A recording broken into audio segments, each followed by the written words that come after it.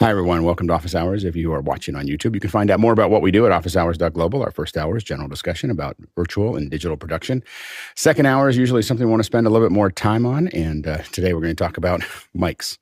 So we're going to talk about our mics, Ruthless review, and we will be going through that with each one of it. It's a great way for us to learn. So stay tuned for that. Let's go ahead and jump into the questions. Bill, what do we have? Our first one comes from Scott Mueller in Germantown, New York. And Scott says, Zoom just let go of 15% of its workforce. Is this a bad sign for the future of Zoom events and the use of Zoom in production? And he just notes, I just bought all this gear. Go ahead, Nigel. Yeah, so panic ye not. Silicon Valley is going through a bit of a cleansing motion at this point.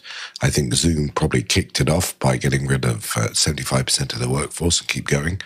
And I think the market is, particularly Wall Street, is looking for people to make some savings. So I wouldn't panic. I don't think you've made a bad investment. It's not even clear from the stuff I've read which or who they're letting go. It's not like they're shutting departments down or shutting particular units down.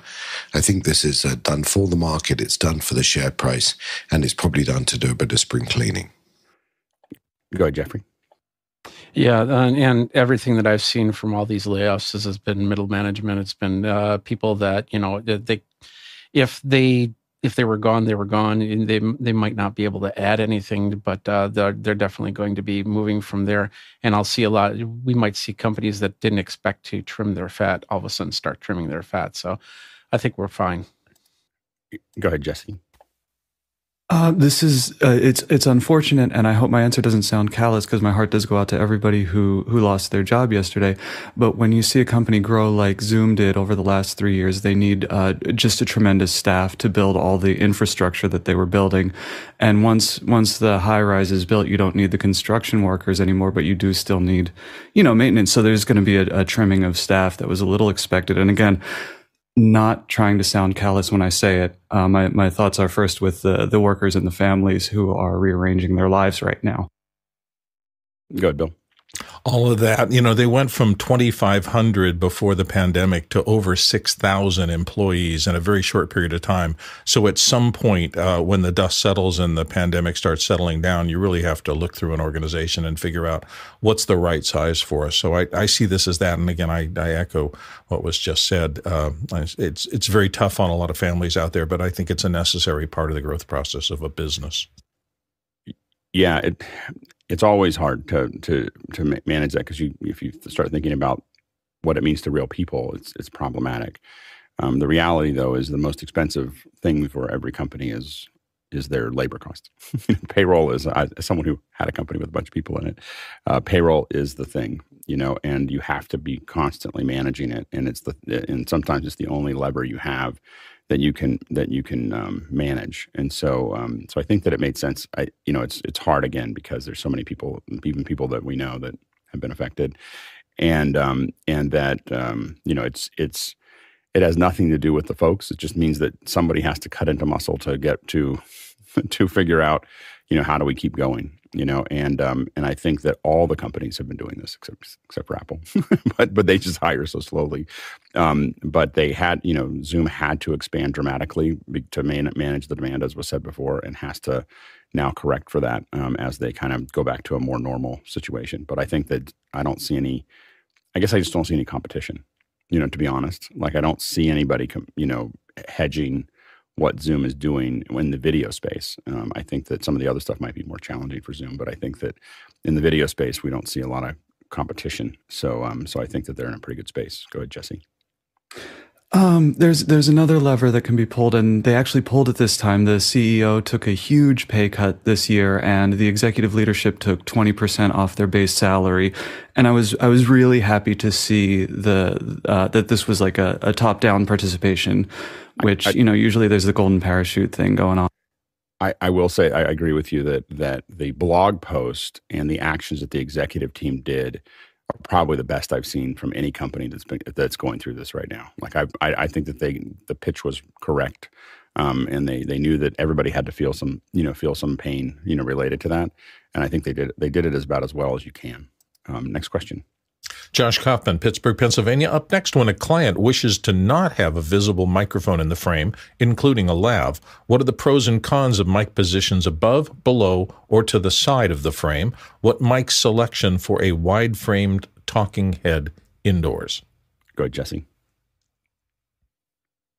You can build the lavalier into the costume. If you work with a costume designer, you can actually get it sewn in perfectly, and there won't be any ruffle noise because of how it's built. Yeah, go ahead, Mitchell. Yeah, my preference is a two-mic system and neither of them being seen. Like Jesse said, there's many places you can stick a lav and not be seen. It can be under the clothing. You can even put it inside the knot in a tie, which is really a quick way to get a nice little non-sound rubbing type microphone placement. And the other is a boom. And if you record both of them, you can do a mix of both, or one will cover the other, particularly if the lav is on a wireless system and you get a little hit at inopportune time, the boom can cover it. So two out-of-sight mics, all for it. Go ahead, Grant. Yeah, I don't know if this is for live or recorded, like if it's into Zoom. I'm a fan of not having my mic in frame, but it's really close. I've had a lot of success using a boundary mic for interviews, and so I can sit it just out of frame because it's nice and flat. They sit nice and flat on a table just in front of the person. I get a really good sound out of it, and there's no fear of them hitting their chest or anything like that. It works really nicely. So I use an AKG boundary mic. It's like $100. It sounds really good. Is that what you're using now? I threw it right back to him. You caught me on my mute button. I was only thinking how successful my mute button's been. No, I've got the AKG, and because of where it's sitting in the frame and the stand that I have it on, I think it works great. Yeah, absolutely. But then which model are you using? Oh, we'll talk about that in the second hour. We don't have to talk about it now. Go ahead, Guy. Yeah, typically you're going to look at a shotgun or a hyper. On a lot of sets, you'll see the Shep CMC 641, and a trick that some Hollywood folks will do is they call it busting the frame, where if the mic comes into the frame, you're in it. But what some of these guys are doing is and we do it with our ATEM. Alex does it when he disappears. You can make a mic disappear. Just take the mic out of the shot, snap a background, and then you can crop the mic when it's boomed back in out. So it's a simple trick that some folks will use either live or in post-production to be able to get a mic back in the shot, even though it's not there. But if there is a change to like the lighting or something like that, then it'll show up. So you got to be careful. Yeah, I mean, a lot of the things that we've used in the past have been shotgun mics overhead. So there should be a shotgun mic overhead, and then the big thing is treating the room. So when we're using shotgun mics, it's not so much what mic we're using. A lot of times we've used the NT2 or the Sennheiser 416. But what we do is we blanket when we have someone who wants to have a wider shot and they don't want to have anything in the frame, and we're going to stick that because their head is here. That shotgun can typically be right outside a frame, and we'll move it down until it's in frame and then pull it back out again to make sure it's as close as it can be.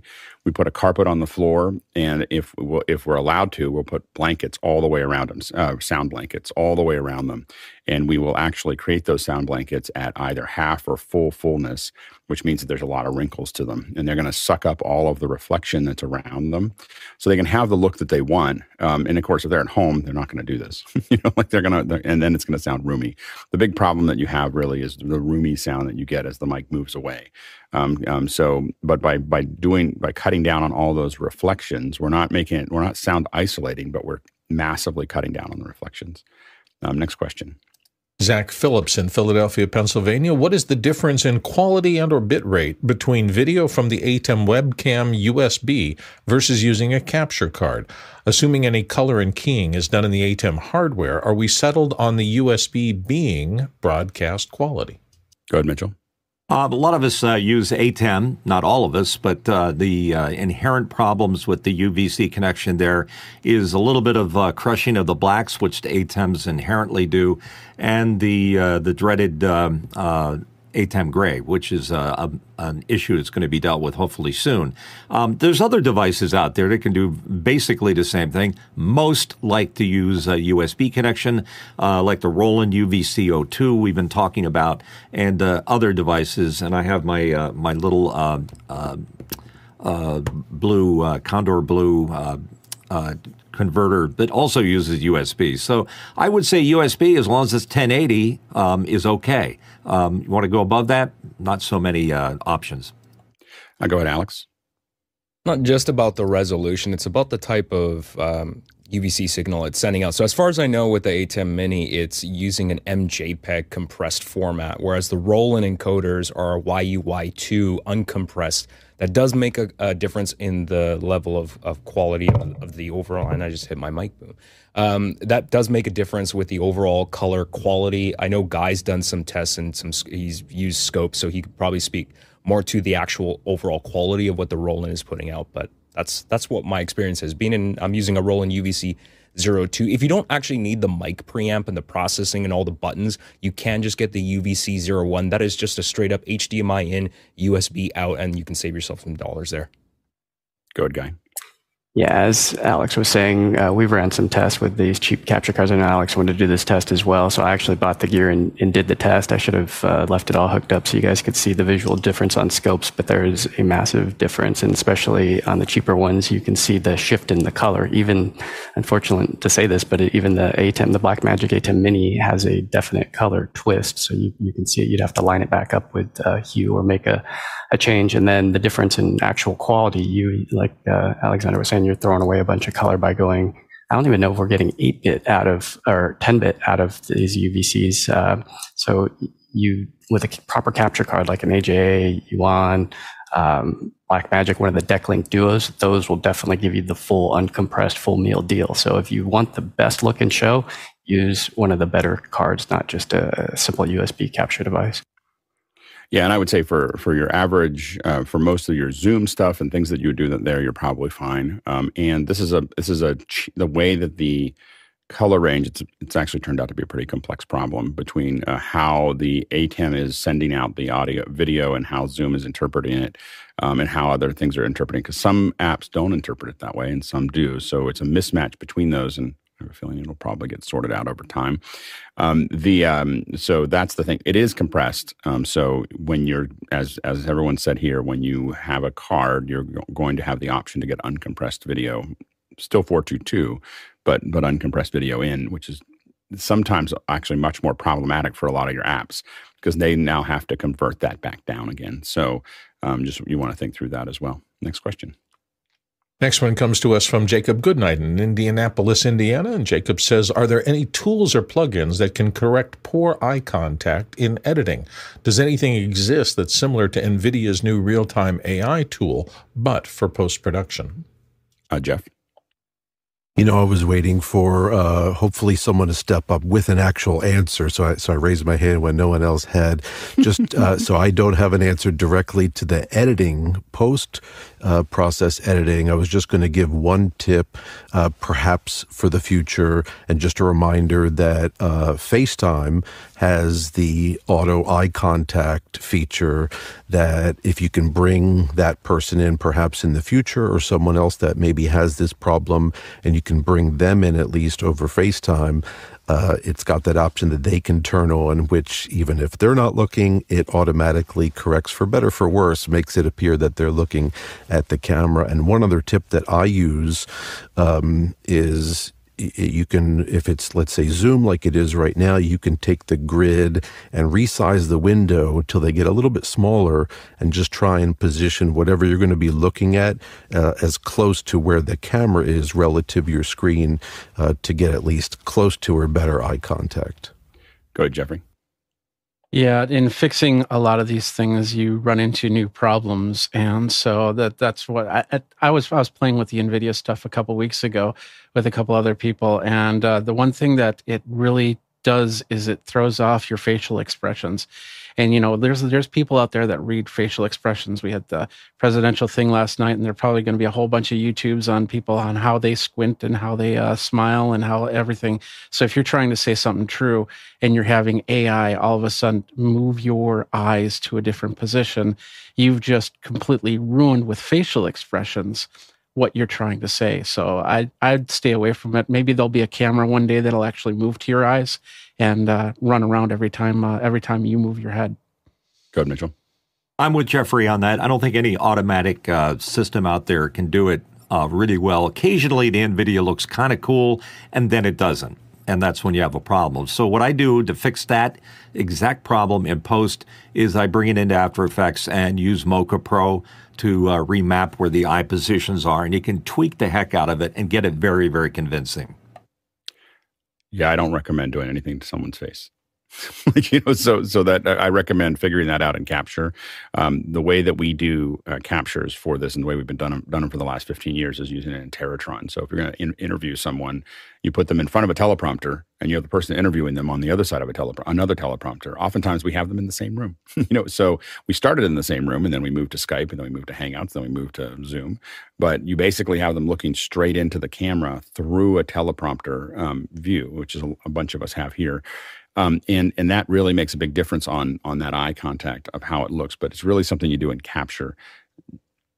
If you miss it at all, and something isn't quite right as what's been said before, it weirds out the viewer, and it means that they're gonna be constantly looking at your eyes and trying to figure out what is going on. Something will feel off, and we really, a lot of times technologists get into, we can do this thing, but they don't really think about how it makes us feel, and you may not notice that the eyes are being corrected, but something will feel wrong, and when it feels, how you feel watching talking to someone or watching it is probably 60 to 70% of the experience. And people think it's just what you're saying, and we just want to make it do the thing that we're going to do.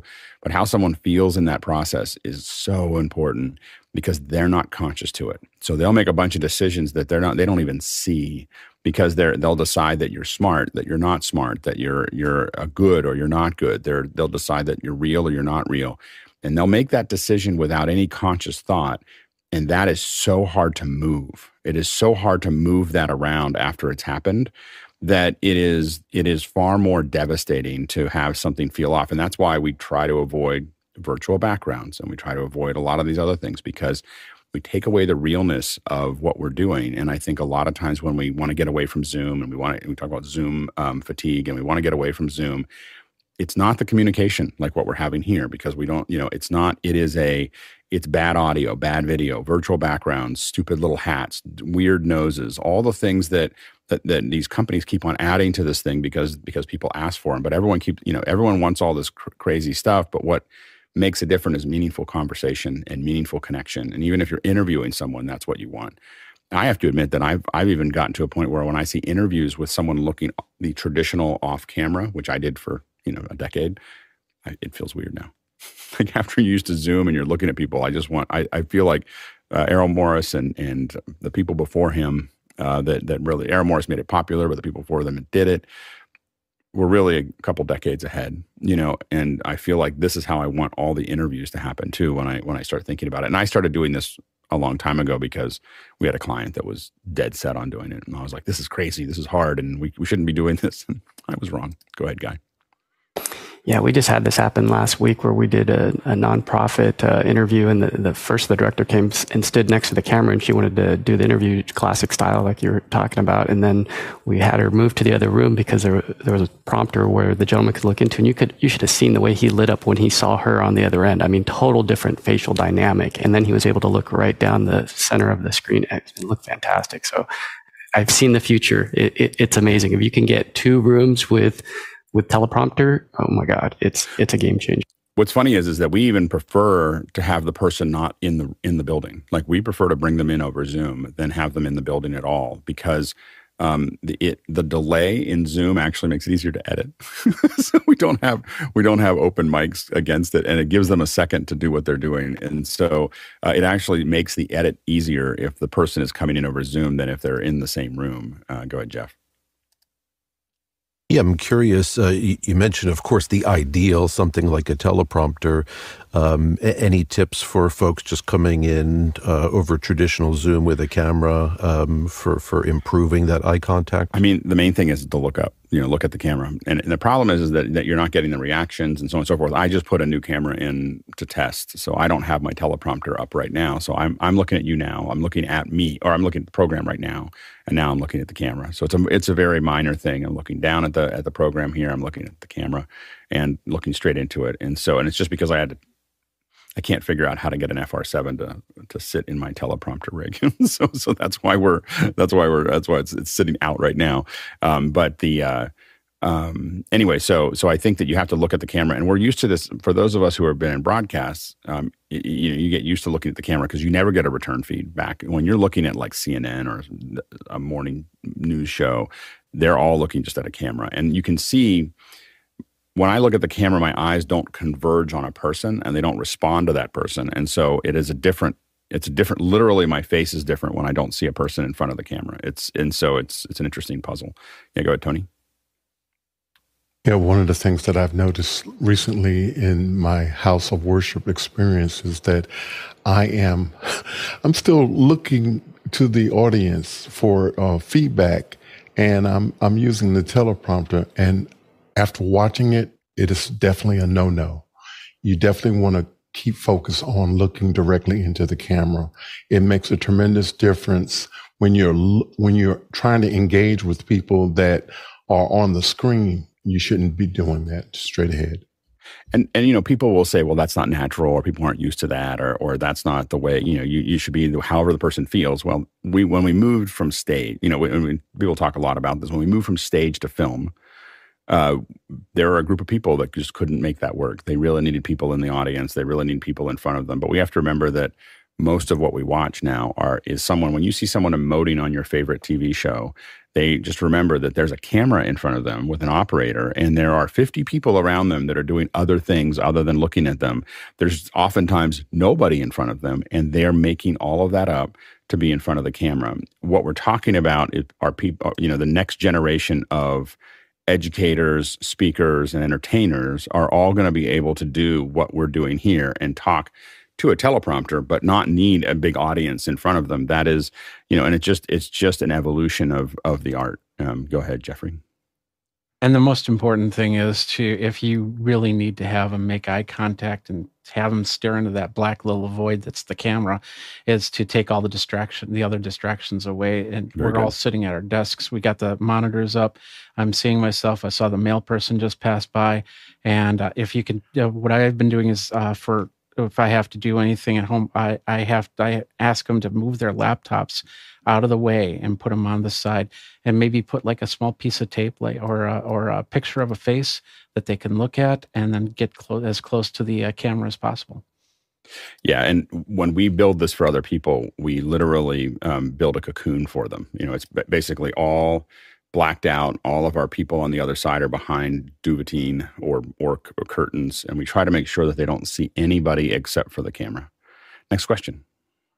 Next one comes to us from Josh Kaufman in Pittsburgh, Pennsylvania, and he's talking about movie theater marketing, and he says it's not clear. 3D, Dolby 3D, 3D XD, IMAX 3D, screen size and shape, IMAX size variations.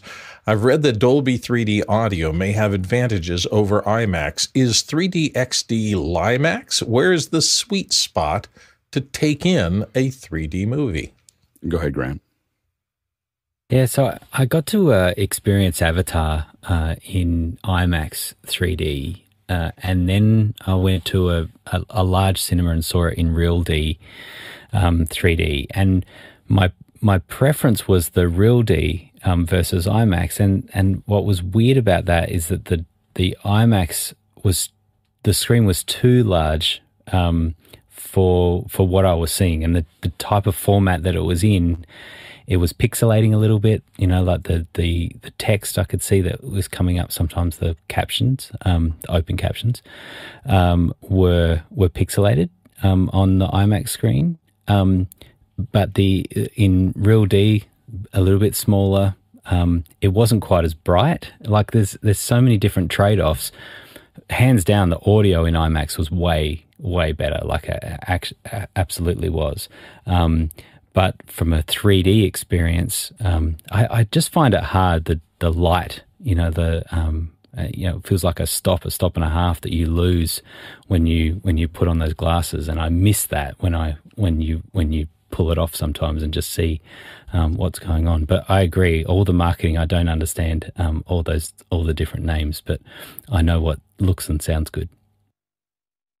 Yeah, I think that the Dolby is probably a little higher resolution and higher in higher resolution both in audio and video as it presents itself. IMAX is just an experience because it's such a large screen in front of you, and it depends on where you sit as well. One of the things that's interesting is that you want to sit in different places depending on the type of theater. There's usually in any given theater there's about 10 seats that I'm willing to buy. If I'm not, I'll just wait until I can get to those 10 seats. That's why I didn't see Avatar for a long time. I did see it in IMAX. In IMAX, you're going to sit in the upper quarter, so you're the front of the upper quarter. So you're typically 5 or 6 rows from the back. And the reason you do that, you actually get a better view at the second row from the back in an IMAX theater, but you can't hear the surround speakers as well. So if you move forward just about 3 or 4 more rows down, you're going to be able to hear the surrounds as well as get a great view of the screen. If you sit in the traditional middle of the screen, middle of the thing, the screen will be too big because it fills up your entire. And some people like that. If you sit in the front, I don't even know why people buy those tickets. Anyway, so that's it. All depends on where you sit, with that in that environment. For the Dolby theater, I tend to sit a lot further forward, for it. And so and the reason I do that is because there's a row in San Francisco that doesn't have anybody in front of it. It's like one of those cross things. And so if you sit right there, there's literally nothing in front of you, and you just kind of have there. So it depends on what that is. The funny thing is I don't go to Dolby very often anymore because they have these funky blue lights that go down the side of the rows, and I can't stop looking at them. And so I've literally thought about just walking up and quietly putting gaff tape on the rows that I can see, just so that I don't have to look at them. They're so distracting for me, especially when it gets dark. I can see the reflection on the screen. I can see them on the side. I don't understand why they made them so bright. So they're not necessary to be that way. I think it's some kind of branding thing, but I literally don't like. The Dolby theater is a better theater. And I won't go anymore because the lights drive me crazy. Now that I've told you, you won't be able to stop seeing them. There's blue lights that go up the sides, and it drives me crazy. Go ahead, Grant. Yeah, there's a trend here in Australia where they're putting recliners in, and so they're taking out all the seats and they're putting in larger recliners, which are awesome. Amazing. But they have these LEDs in that shines on the seat number. And it's all I can see. And then the fire exit signs have these screen wash that you just see over the screen. It drives me crazy. But I'll tell you what, the other thing that they've done in some of these other theaters is they're selling the front row seats, have converted them into like love seats, like a almost a sofa couch lie down thing. Right. And they sell it for a premium. And it's the worst possible place to see the movie, right? You're right down in the front. But that's incredible marketing because they sell them out every time. But the other thing I was going to say is I've heard before about the width of the screen. You want to sit kind of the width of the screen back. And that tends to be what I try to do. However, the width of the screen, I sit that same distance back, no matter how big or small that cinema is. That seems to be a good thing, but IMAX is a bit tricky to do that. Yeah, what I do is I count the speakers for a non-IMAX theater. I count the speakers, and so it's the middle. So if it's 5 speakers, it's the third speaker. If it's you want to be right, but those speakers are designed for that center, the center of the row of speakers that are going up the side. And so the only place I don't do that is in IMAX because you want to be just a little further back than normal. Go ahead, Mitchell. Why, oh, why are they serving meals in movie theaters now? It's bad enough that you got to hear people chomping on steaks and gosh, know what else. But also you have to smell it while you're trying to watch a movie. It's very annoying. I think that when you add a lot of things that people can eat during the movie, you're kind of creating a movie experience that's not for people who really care, about that. They just want to. They're having a night out. They don't care about the movie. And so I think that's I think that there's the ArcLight was probably closer to back in the day. It was probably closer to the aficionado. I mean, I got to watch movies at places where you're not allowed to bring anything in. So these are, like if you're going to go see a movie at the Stag, you can't bring anything in, and if you leave during the middle of the movie, you can't come back. That's why they have drive-ins. They have drive-ins for that, exactly. Or go to the Arby's afterwards. But I think I think there's now that the big thing is that now the movie theaters are about to change. Our movie industry is about to change dramatically. The number we're way oversubscribed with screens, so all these theaters have way more screens than they need because they had all these movies coming out. And they needed to figure out where to put them all. And so they had these huge multiplexes that are there. And that's not useful anymore because there's, basically, unless you're doing something that is high visual effects or high visuals in general, there's no market for it. It's all going to go to streaming. And so they have all these extra films that all these extra screens. I think that they're going to take some of these and make them really nice and make them just for aficionados. So there's one, it'll cost 50% more. There'll be no bad seats. They'll just have open space where the seats used to be. And it'll just be for people who really care, about it. It'll be a great 4K projection. It'll be great audio. It'll be similar to a kind of a mixture between IMAX and Dolby, of having a big screen, having really immersive audio, having no bad seats, and you're paying more for it. And because they can do that with one screen. They can just take a screen out in a multiplex and say, this is this. And by the way, you can't have popcorn. You can't take drinks. If you leave, you can't come back in. And, and they don't have to do that with every screen. That could just be one theater in a multiplex is doing this one thing. And for people who care about the movie, they'll go to that thing instead. And I bet you they'll find it's a lot more popular than they thought it would be. Go ahead, Jeff. Yeah, and I think I don't do it a lot, but I certainly do enjoy the time when I will spend the extra money and go see a movie where they have at the theater that has the great food and drinks and of course it's brought right to you. And, keep in mind they're competing with the home. Like Alex said, I have done exactly, Alex, what you said for years now, which is unless it's something so insane, special effects and everything else that I can't experience that at home because I have a pretty good system at home theater. That's my only reason for dealing with a theater. And then I have to make that decision. Okay, I can stay at home and watch it. Not as good, but we can eat, we can have our food and drinks, or go to the theater. So I think that's the audience they're going for, that segment, especially if you're there with, say, a date. It's more of like that living room feel that they're trying to recreate, so you're not choosing. That's my take on it.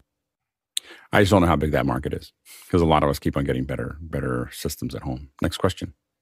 Next one comes from Douglas Carmichael. He says, Apple will be holding a live in-person employee AI summit event at the Steve Jobs Theater.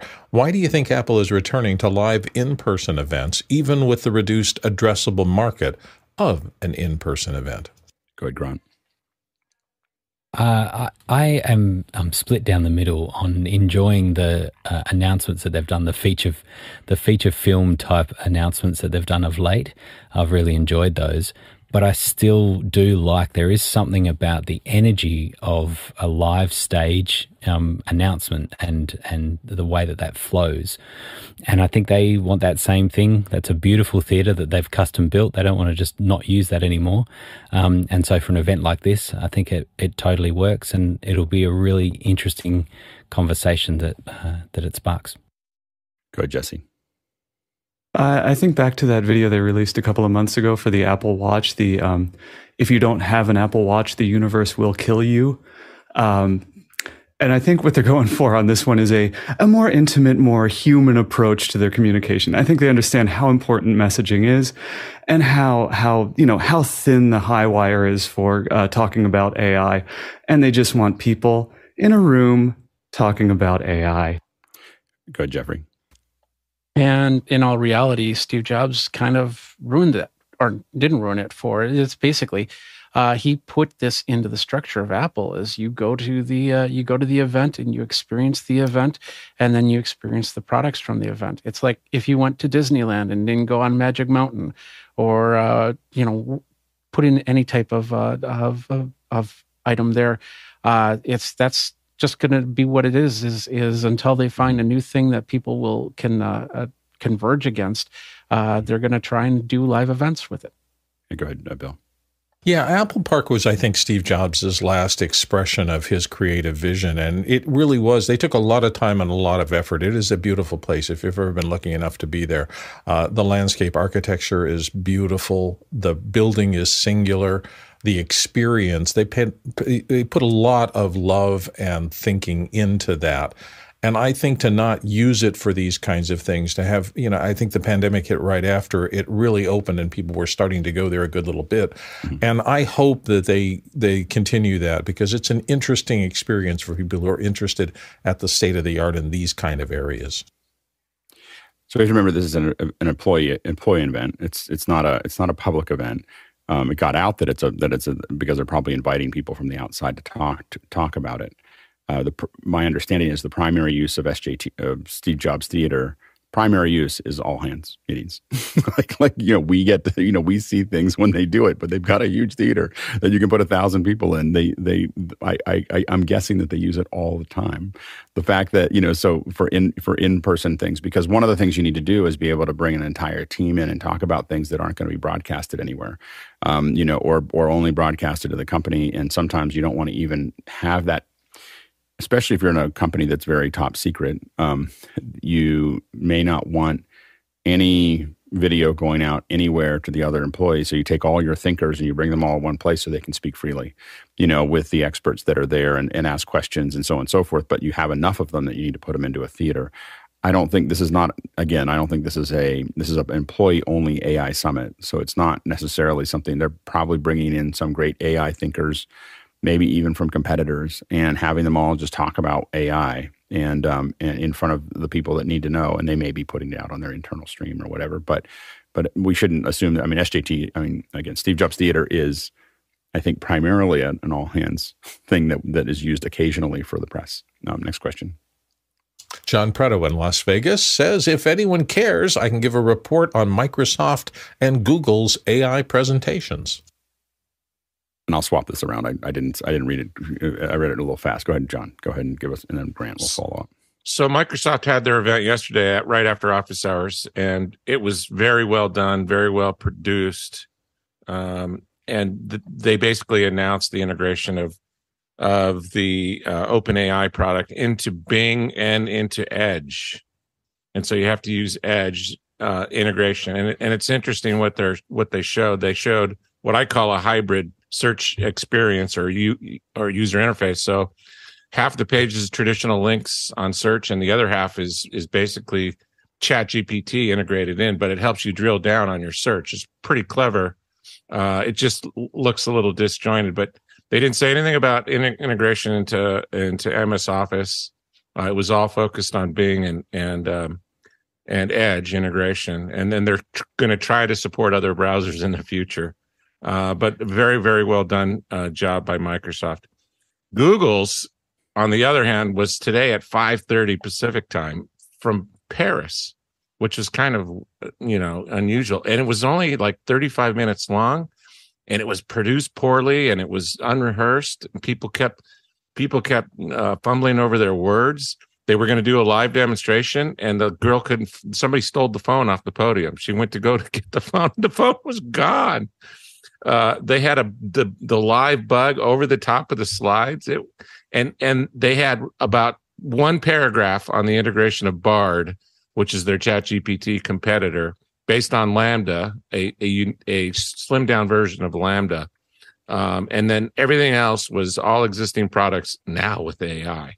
So I was disappointed in Google's presentation this morning. They just ended at about 10 after 6 this morning. So good job, Microsoft. Poor job, Google. Yeah, when you do something that's important, it's really hard to do it outside of your normal space. And I will say that I've done quite a few shows around the world and quite a few shows in Paris. And Paris is a hard place to do production. So it's just, it's just super difficult to do it well there. I don't know why, but if it's done well, it was a lot of work, and a lot of them have been not as good as we wanted them to be, all the way up to heads of state. So I don't know why it is. It's just hard. It's hard to build the team there. There are great teams there, but it took a long time for us to find them. Next question. Tobias Moss in Minneapolis has our next one. He says, personal, not professional. All my photos and videos live since 2010, and he notes it's greater than 1 terabyte of data, live on Google Photos at original quality. What are the easiest options to create a backup and continue backing up, let's say, annually? Go ahead, Graham. Yeah, so I have used a service before called Malt Cloud. And this one does syncing of multiple drives. Let me just, they've got a deal here. I'll just show you quickly here. They have this ability to sync multiple cloud drives, and it just handles it all itself, and away it goes. And so you could have Google Drive be syncing with whatever else you might already have, like OneDrive, or you might have a Dropbox, or you can do a whole bunch of things. And they have seeming like a bit of a lifetime deal going at the moment. So that could be an option for you, where you do have to pay for it once, but once you do, then it's syncing across multiple cloud drives, and it's just done. You can set it and forget it. Go ahead, Jeff. Google has Google Takeout, and if you haven't played with it, I recommend everyone check it out. If you use any Google services, you can go to takeout.google.com, and one of the services you can back up with that is Photos, and you can do that separately, and you can actually schedule. They have a feature, I think they let you do it up to twice a year, where you schedule it. You don't even have to go back, and they will let you know, hey, your backup is ready. And of course, you can go back in manually and do it more frequently. But, they've for a long time made kind of an active pledge to make their data more portable than others, let's say. And this is a great project that they have internally. And I recommend doing it with all your services at least annually. Let's go to the next question. Alan Cavito in Midlothian, Virginia says, Tim Cook and other Apple event presenters use a lav mic unlike any other I have seen or used. It's a large mic with a windscreen that sticks out about an inch away from the clip-on to the shirt, and it sticks up at a 90-degree angle. What model is it? I don't know which one Apple's using. The one, and maybe Mickey will throw something in there, but the one that's typically used for that kind of stage is a Shure WL-185. Or a 184. One's a cardioid, one's a supercardioid. I believe it's I can't remember which one is which, but the hypercardioid that is really hard to use, because if it slips to the side, it becomes almost impossible to hear anything. And so both of them are a little bit, you have to be very, very careful about putting them on, because the off-axis rejection is intense. But it's the Shure WL-185 or 184s are the two that we see the most often. There's also some great DPAs, but they're not as big. The Shure has a really large pickup that you typically see. It looks like a pillbox that's sticking out. So if you see that, I haven't seen any other ones that look like that. And we've used them for a lot of shows, obviously. And I own a bunch of them. So but the other ones that we've moved to are the DPAs. DPA has something similar, but they're a little longer. They're longer and thinner than the Shures. We had one presenter that wears a t-shirt a lot, and we actually would put a hole through their shirt so that it could sit. It didn't have to hang over, so that we would literally pull it down and run it through it. There were shirts with holes, in them so that we could put the mic right where it belonged, but not give up the T-shirt. Anyway, so that's the but those are, but we use the DPAs for those. Next question. Joaquin Mattis in Imperial Valley, California. Next, if money was not a factor, what all could one get for a dedicated room to immerse themselves in the best possible Dolby Atmos music listening experience? Go ahead, Nigel. I like any question that starts with if money was no object, because that's always a fabulous place to start. It's so great. And by the way, I think about this in terms of imagine yourself building a home theater. Now, you might not put the same amount of subs in, for instance, you want a home theater, but think about it as a home theater. So it's a room with treated walls, with good chairs. It's a home theater setup. Now, how much can you spend on a home theater? Easy to spend $1 million on a home theater. That may be not the price range you were thinking of. I think if you were being, slightly less aggressive, probably $140,000 would get you a really incredible, there's some really incredible $140,000 speakers, AVRs, systems like that. Could you get down into, $5,000? Yeah, I mean, you can do it whatever price point you want. But think about it as building a home theater, maybe taking some of the subs out. But by that point, you should probably buy yourself the 8K projector and make it a home theater as well.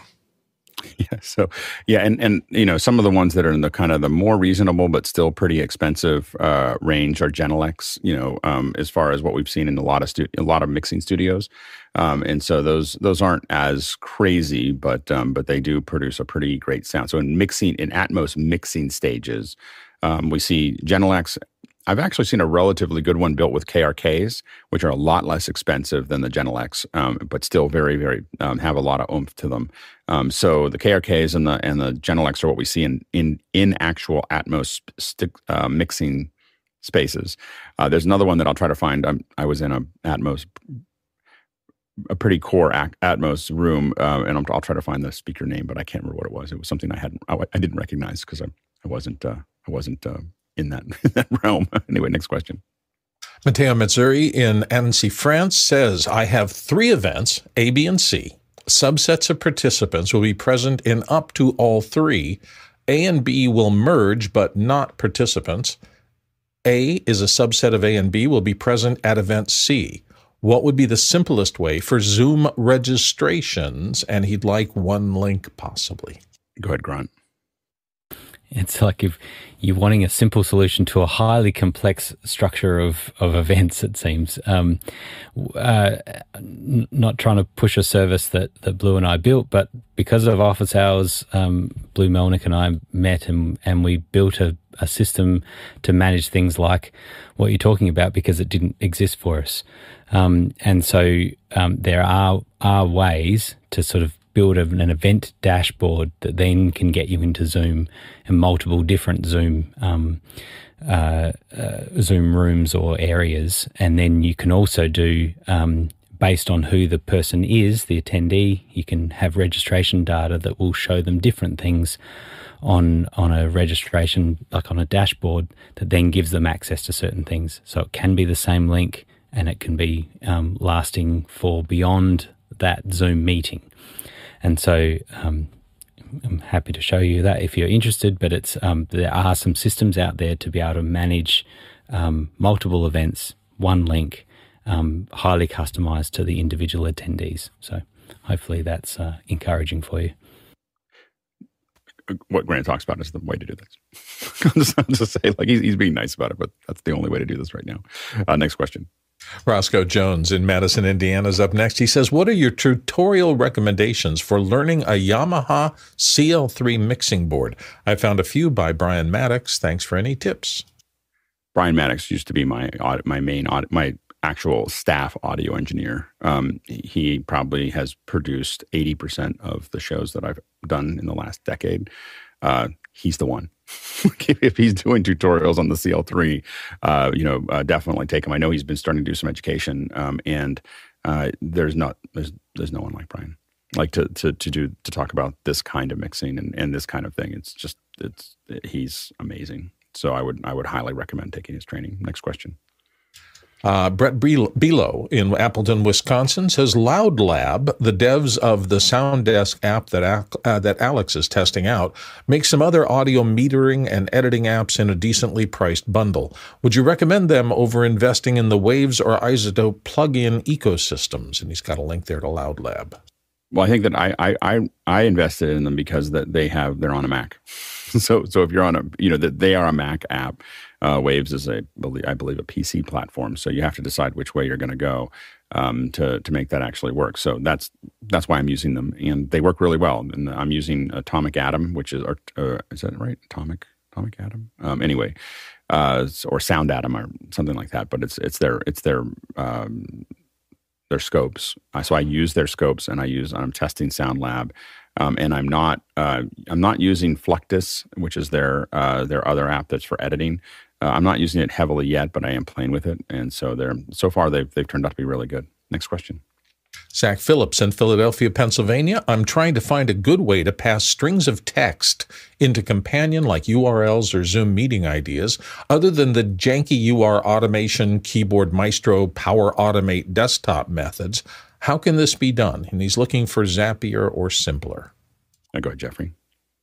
I would highly suggest staying away from Zapier for the stuff like that. It's mostly because of the fact that you're going out to the internet to come back in. I tried to do a couple things with IFTTT and Zapier, and then I found out the latency could be instantaneous, or it could take minutes to go in. And if you need to pass that information right now, then it doesn't really work that well.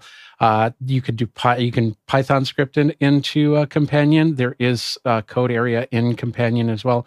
And I was trying to find something. I know it's on GitHub somewhere, but there is a way to just have like a little line where you can put in your information, hit the button, and it can send it to wherever you need to go. Once I find that, I'll put it in Makana. Next question. Jacob Goodnight in Indianapolis, Indiana. At Alex, what are your thoughts on using the Sony FR7 so far? The sharpness and color look great. Yeah, and this is just out of the box. Like Sony sent this to me to review or to look at. I'm looking at use it for a bunch of events, and I haven't. So they sent me the controller, which is here. This is the controller that came with the camera. I haven't got it plugged in yet. Obviously, is that wireless? It is not wireless. I've been just using this. So this is the iPad that controls it. And I'm able to, if I, grab onto this, I can start to, you'll see me. Let's see if you can see it moving up and down here. So I'm able, it's pretty, as far as like fine, panning and tilting, it's much better than most PTZs, and doing it with an iPad on a web page is kind of cool. I'm really happy with the camera. It took me a second to figure out how to balance it, but once I did that, it works great. And I can't afford it, like for my house. We're going to use it for events. I'm already sold after a day of using it, but we're going to use it for some of our events. But I really want one for my house, because here's what it does: is I love the Blackmagic one, and I'll probably go back to that. It's there's no stress if I move back like this, and then I move forward. Is all in focus. Like it just does what it's pretty seamless, and the ability to just do fine reframes and everything else. When you have that interface, it changes. You're just constantly tweaking it in a way that you don't do with the camera that I've been using, and I'm still very happy with the 6K. I think it's plenty as a webcam, but this is definitely another step up. Go ahead, Mitchell. Yeah, once you have that autofocus, you'll never be the same, Alex. Also, if you like the FX6, you're basically looking at the same sensor and it's not even basically. It is the same sensor. No. Next question. Brett Belo in Appleton, Wisconsin is back with this one. What's the panel's opinion on favorite brands or models of smaller sub $1,000 digital mixers for podcasting? He notes Rode, Zoom Audio, Tascam, Behringer, and so forth all seem to share similar features for the cost, and he's looking forward to your Pun Alert mixed reviews. Pretty quick here. Go ahead, Grant. Okay, so my recommendation is totally in the Behringer range, and so you could start off with the XR18, and the software on that is the same when you go up to the X32. It's all exactly the same, and this gives you full multi-track recording, 18 in and out. It's a it's a steal at that price. Go, Jesse. The Mix Pre 3 actually falls in under 1,000, so chuck that one into the list of possibilities. The other ones, very comparable. If you're going to go with Zoom, do not go below the H6. The H4s are not production ready. Good, Nigel. Same on the Behringer. Look in eBay, look in secondhand sources. You can get some pretty good deals secondhand if you're careful. Guy? Yeah, I'll go with Jesse's answer as well. The Mix Pre 3 with noise assist. This gentleman, Lex Friedman, he has a great podcast. If you watch this episode, I'll put a link in the chat. He has a Mix Pre 3 right on his desk, and you can hear this interview and hear the quality, but you hear a lot of us talking on it. So there's the recommendation, Mix Pre 3 with noise assist. Yeah, absolutely. Next question. Douglas Carmichael's up next. In an article about the NFL's Los Angeles studios, the writer mentioned that they have 18,000 Dante and 16,000 Maddie connections. Why could there be so many, and how do you ensure you connect the right input to the right output? So many diagrams. Diagrams and huge lists, huge Excel files that have, or Google Doc files or whatever they have there. But it's massive, massive lists that are built over many, many months to figure out what they're doing. And there's just an enormous amount of communication that's going back and forth. And you know, it's so many mics and so many, cross points and so on and so forth. It's quite amazing. Next question. Andy Kokendorfer in Viera, Florida. I put in a Zoom feature request yesterday for a poor mic quality alert based on active speaker and the processing required by the Zoom caption automated speech recognition. And too long didn't read. More processing equals poor mic quality. Thoughts on if this will work? I don't know how it would define that. I think it would be, you'd really have to, if you make that kind of request, you have to tell them how you want them to mathematically define what that's doing, or that's going to be very hard for them to figure out what is poor, what do you define as poor mic quality. So, when making feature requests, the more precise you get about how to do it, and what does that mean, would be, literally I would be saying, I don't see stuff at 6,000 hertz, or something like that to make a decision, because otherwise that's nebulous enough that it probably won't get activated anytime soon. Next question. Tobias Moss in Minneapolis comes up next. Recommendations for an inexpensive large screen tablet to be used primarily for reading chords and or sheet music on stage. I'd prefer to stay in the Android or Windows ecosystem, but know that 4 on iPads is how many people go about this. Go ahead, Jeffrey. So I use a program called Songbook Pro. You can bring PDFs in that will go from there. That doesn't answer the question, I know, but what you need for a large screen Android, you're going to be paying around at least $800. I think Lenovo's large screen is that price. I would just take a laptop and get one of these portable monitors, and then use that, and then cord it up. You can get like the Vivo VESA mount adapter, and then attach it to a stand, and then you have a big monitor coming from a smaller device to read whatever you need. Yeah, there's one thing that's super useful in this area.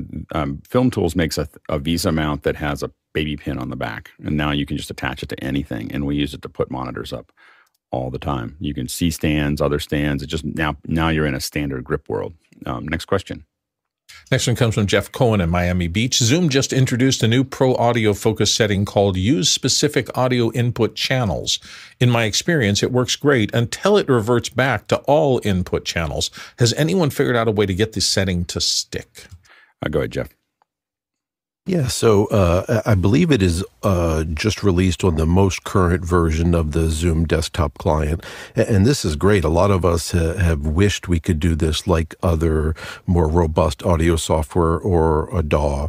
And for those of us using an audio interface that has multiple input channels, we don't necessarily always want them going out over Zoom, and Zoom would just, in the sake of user experience and preventing problems, they just grab every channel. If your interface had a channel, it grabbed it whether you wanted it to or not.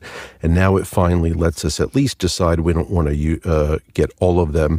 And we talked about mix minus on a previous show. This basically lets you do a mix minus even if your gear or whole setup doesn't let you.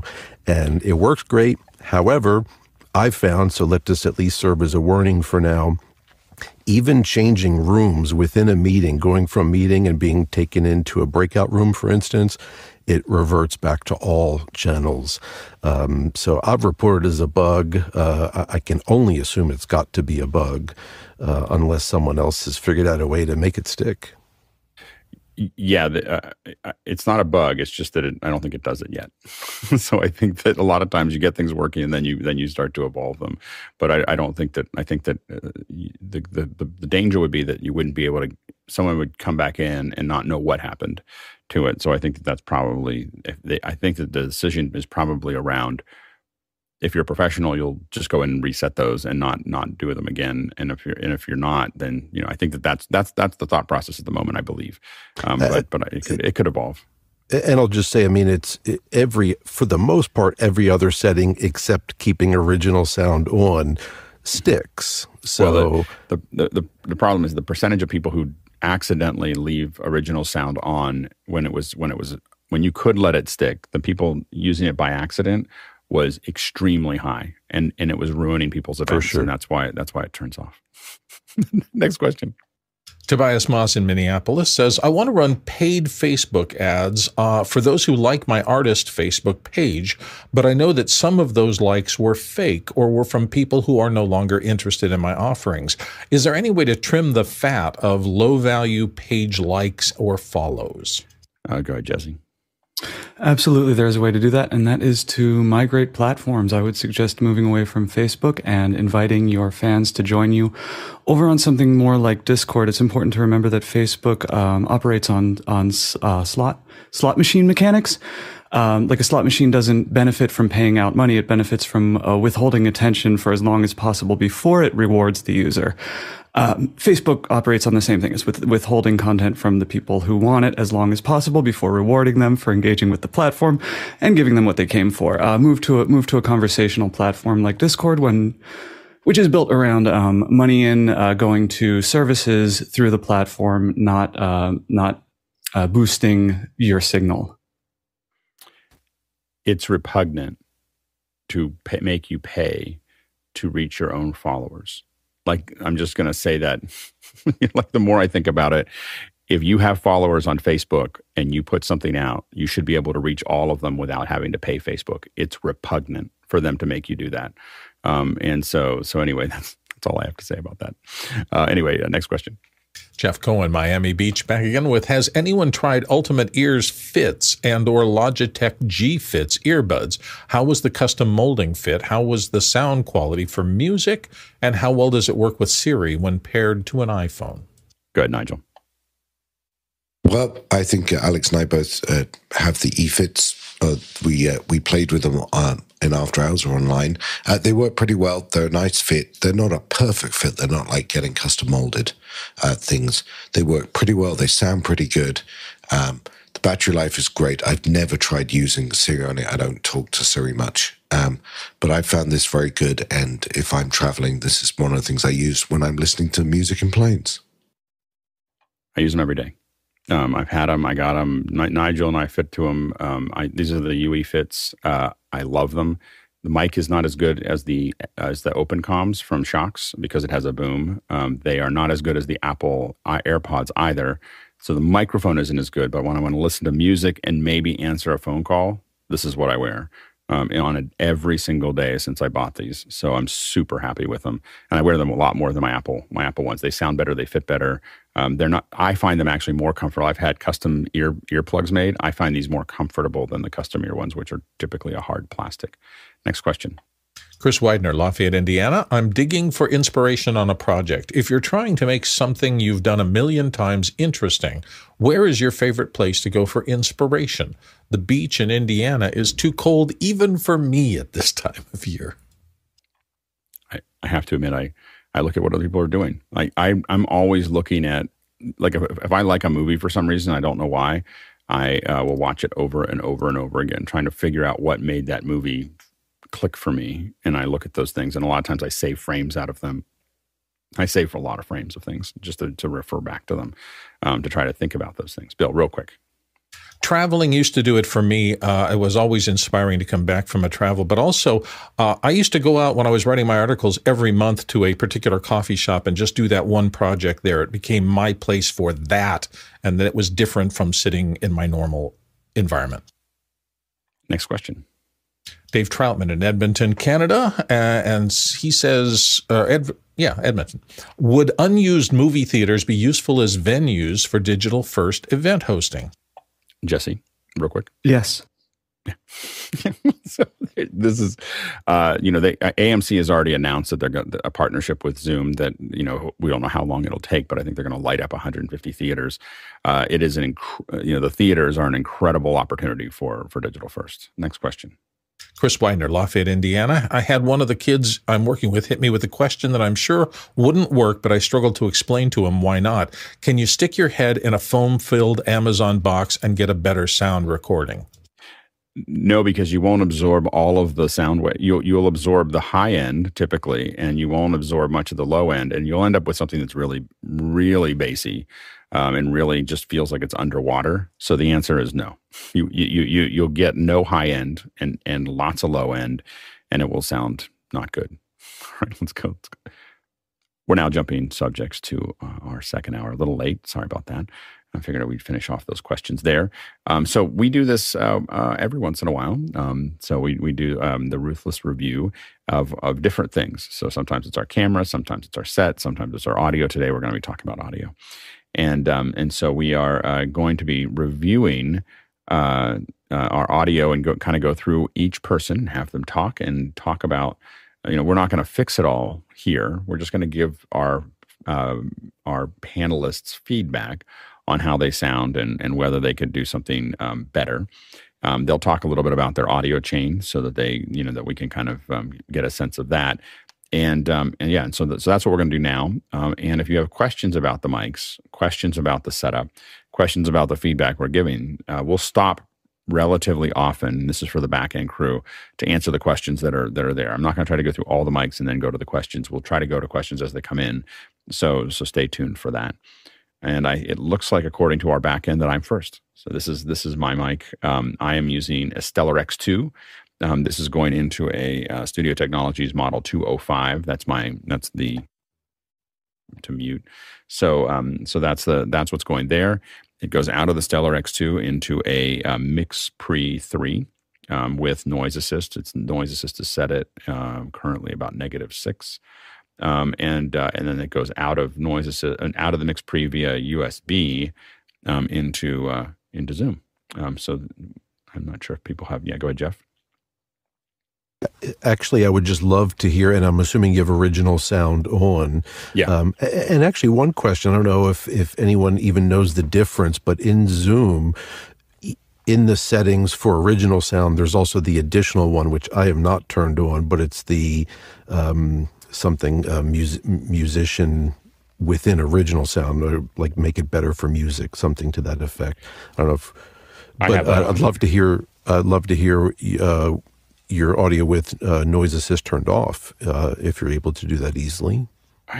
Just to hear the difference. I know. I was like, why is this not available? There we go. Oh, I'm actually at -8. So let me turn this down. So this is at -8. So that is with the original line. This is what I would sound like if I didn't have noise assist. And I don't know if you can hear it, but I definitely can. Yeah. So you can hear. So one of the things you'll hear here is that if I'm talking and I talk a little bit louder, you can hear a little bit of the room, the echo in the room, the floors. I can hear that, and I can hear the fans. So there's some fans in the background there. So now I'll turn it back to -8. So you'll hear me go down. And I at least had to crank my head. Hold on 1 second. Let me just so people can hear it. So here it goes. This is at 0. And that's at -8. And that is why I have a Mix Pre. Like I can't, it's why I don't use anything else. It's why something's going to have to, no matter what I have in front of it, it has to go through a Mix Pre, is because it's soft. You don't hear it attacking my voice. Now, if I go much more than -8, it's going to start attacking my voice. So if I can turn it up more. Now it still sounds pretty good. This is at -16. and so it's completely silent. But I can hear it cutting into my voice just a little bit, just ever so slightly. So I give it a little bit more air, and it's still very, very quiet. But you can hear a little bit more resonance in my voice by leaving it -8 as opposed to -16. And so that's what I found that I like the most. And again, I've got little fans and things around here to manage.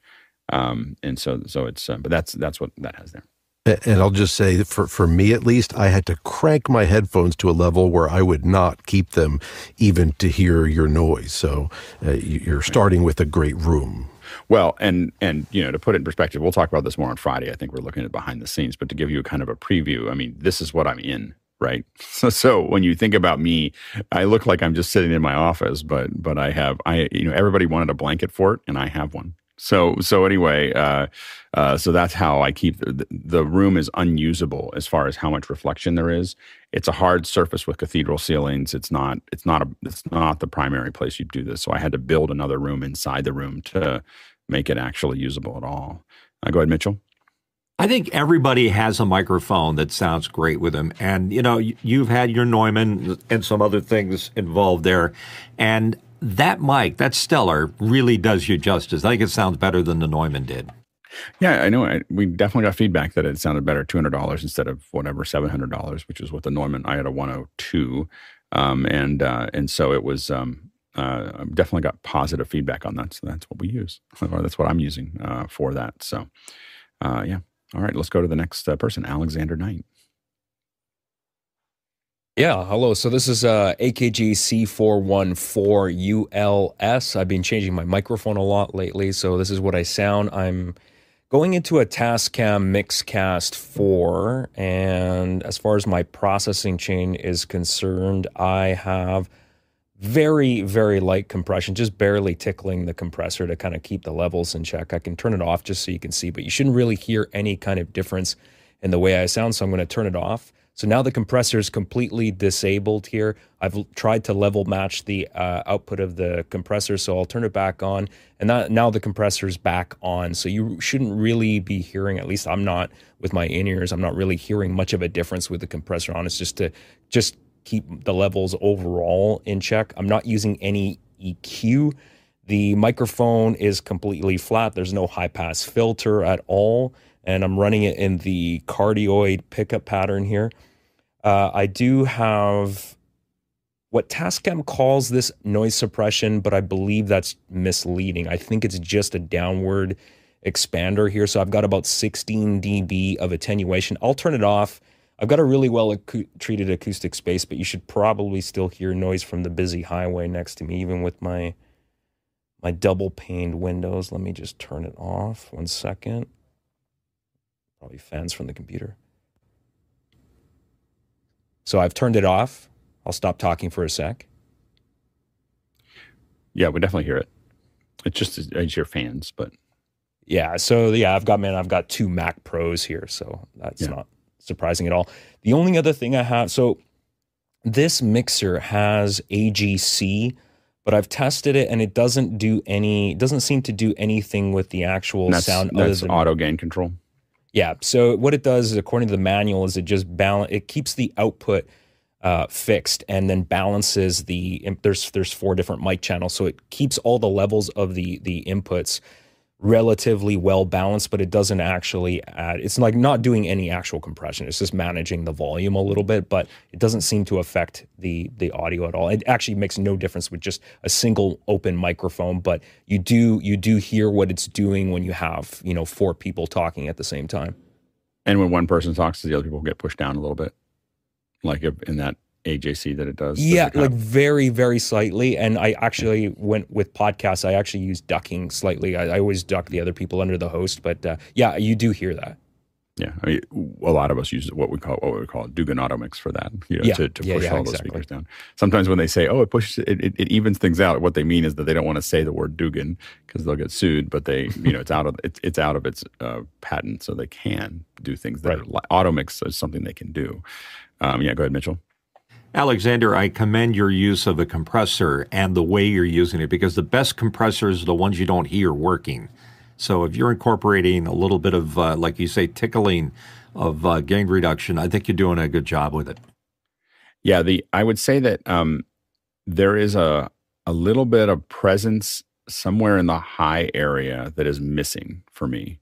That I can hear when you turn on. I can hear the fans, but I can also hear a resonance in your voice that when you depress the fans down, you're cutting, that part is disappearing too. So it's just a little soft there where it doesn't have that, a little bit of presence that we would that I can hear in your voice when you turn that off. That's the only thing I would say, is that I can hear the processing of just it's a super clean mic, and it sounds good, and it's totally acceptable. And there's that next level, is that there's that resonance that we're not getting anymore. Yeah, go ahead, Grant. Yeah, I was going to say the same thing. It sounds awesome. It really does. I would just it's a little bottom heavy, just slightly bottom heavy, which means that's where it's feeling a little darker. And so you could bring a low cut in that might just tidy that up a little bit, and then the top might become a little bit more present. But I mean, yeah, it sounds great. Let's go to John Preto. This is John Preto, IL PR40 that sits right in front of my desk. It's about 6 inches from my mouth, but out of frame. Just worked out that way.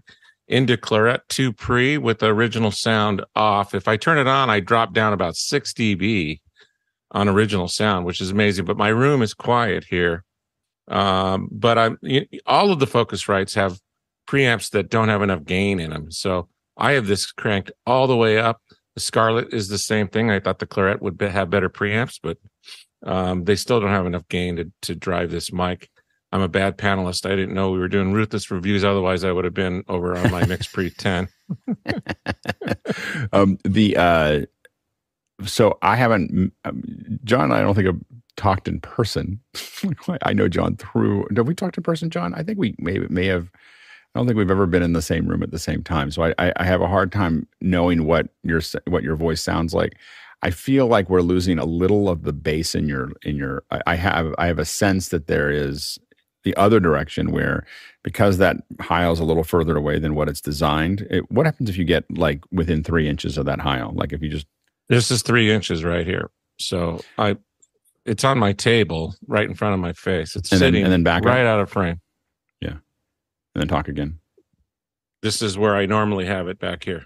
It's close. There's a little bit more presence when it's just a little closer to you, because that mic is designed to be 3 inches away. And so when you get further away, it starts to it's just not getting all of your voice in that mic, but it sounds great. Can you tell Fenwick to stop texting me during my mic check? So anyway, so I think that it sounds great. I mean, we've now gotten to the point where these Ruthless reviews are really like working on weird little edges, because when we started doing these Ruthless reviews for the mics, there was a big variation. There was I think on one side there was Bill's 102, and on the other side there was web, like people's laptops, and we've kind of gotten rid of most of that.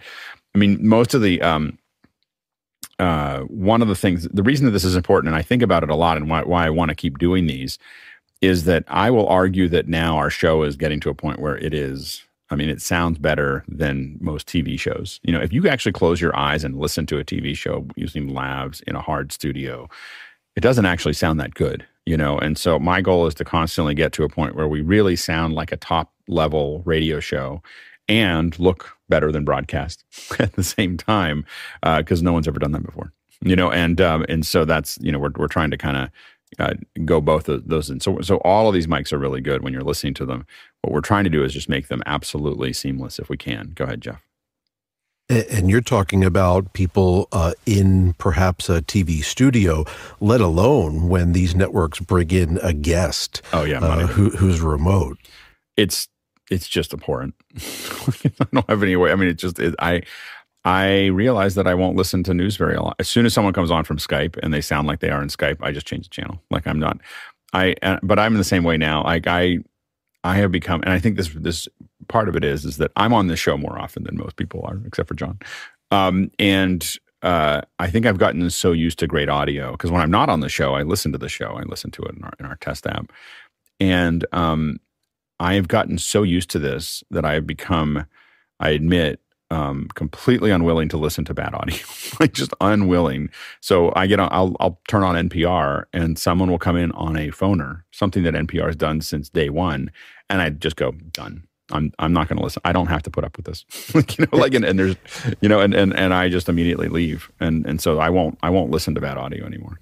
And I should say, some of those guests or remotes I'm talking about are employees, staff, broadcasters. Yeah, I'm not gonna touch that. But it is amazing what they're willing to do with their own people and the kind of mics that they send out to their AAA hosts at home is not okay. Next question.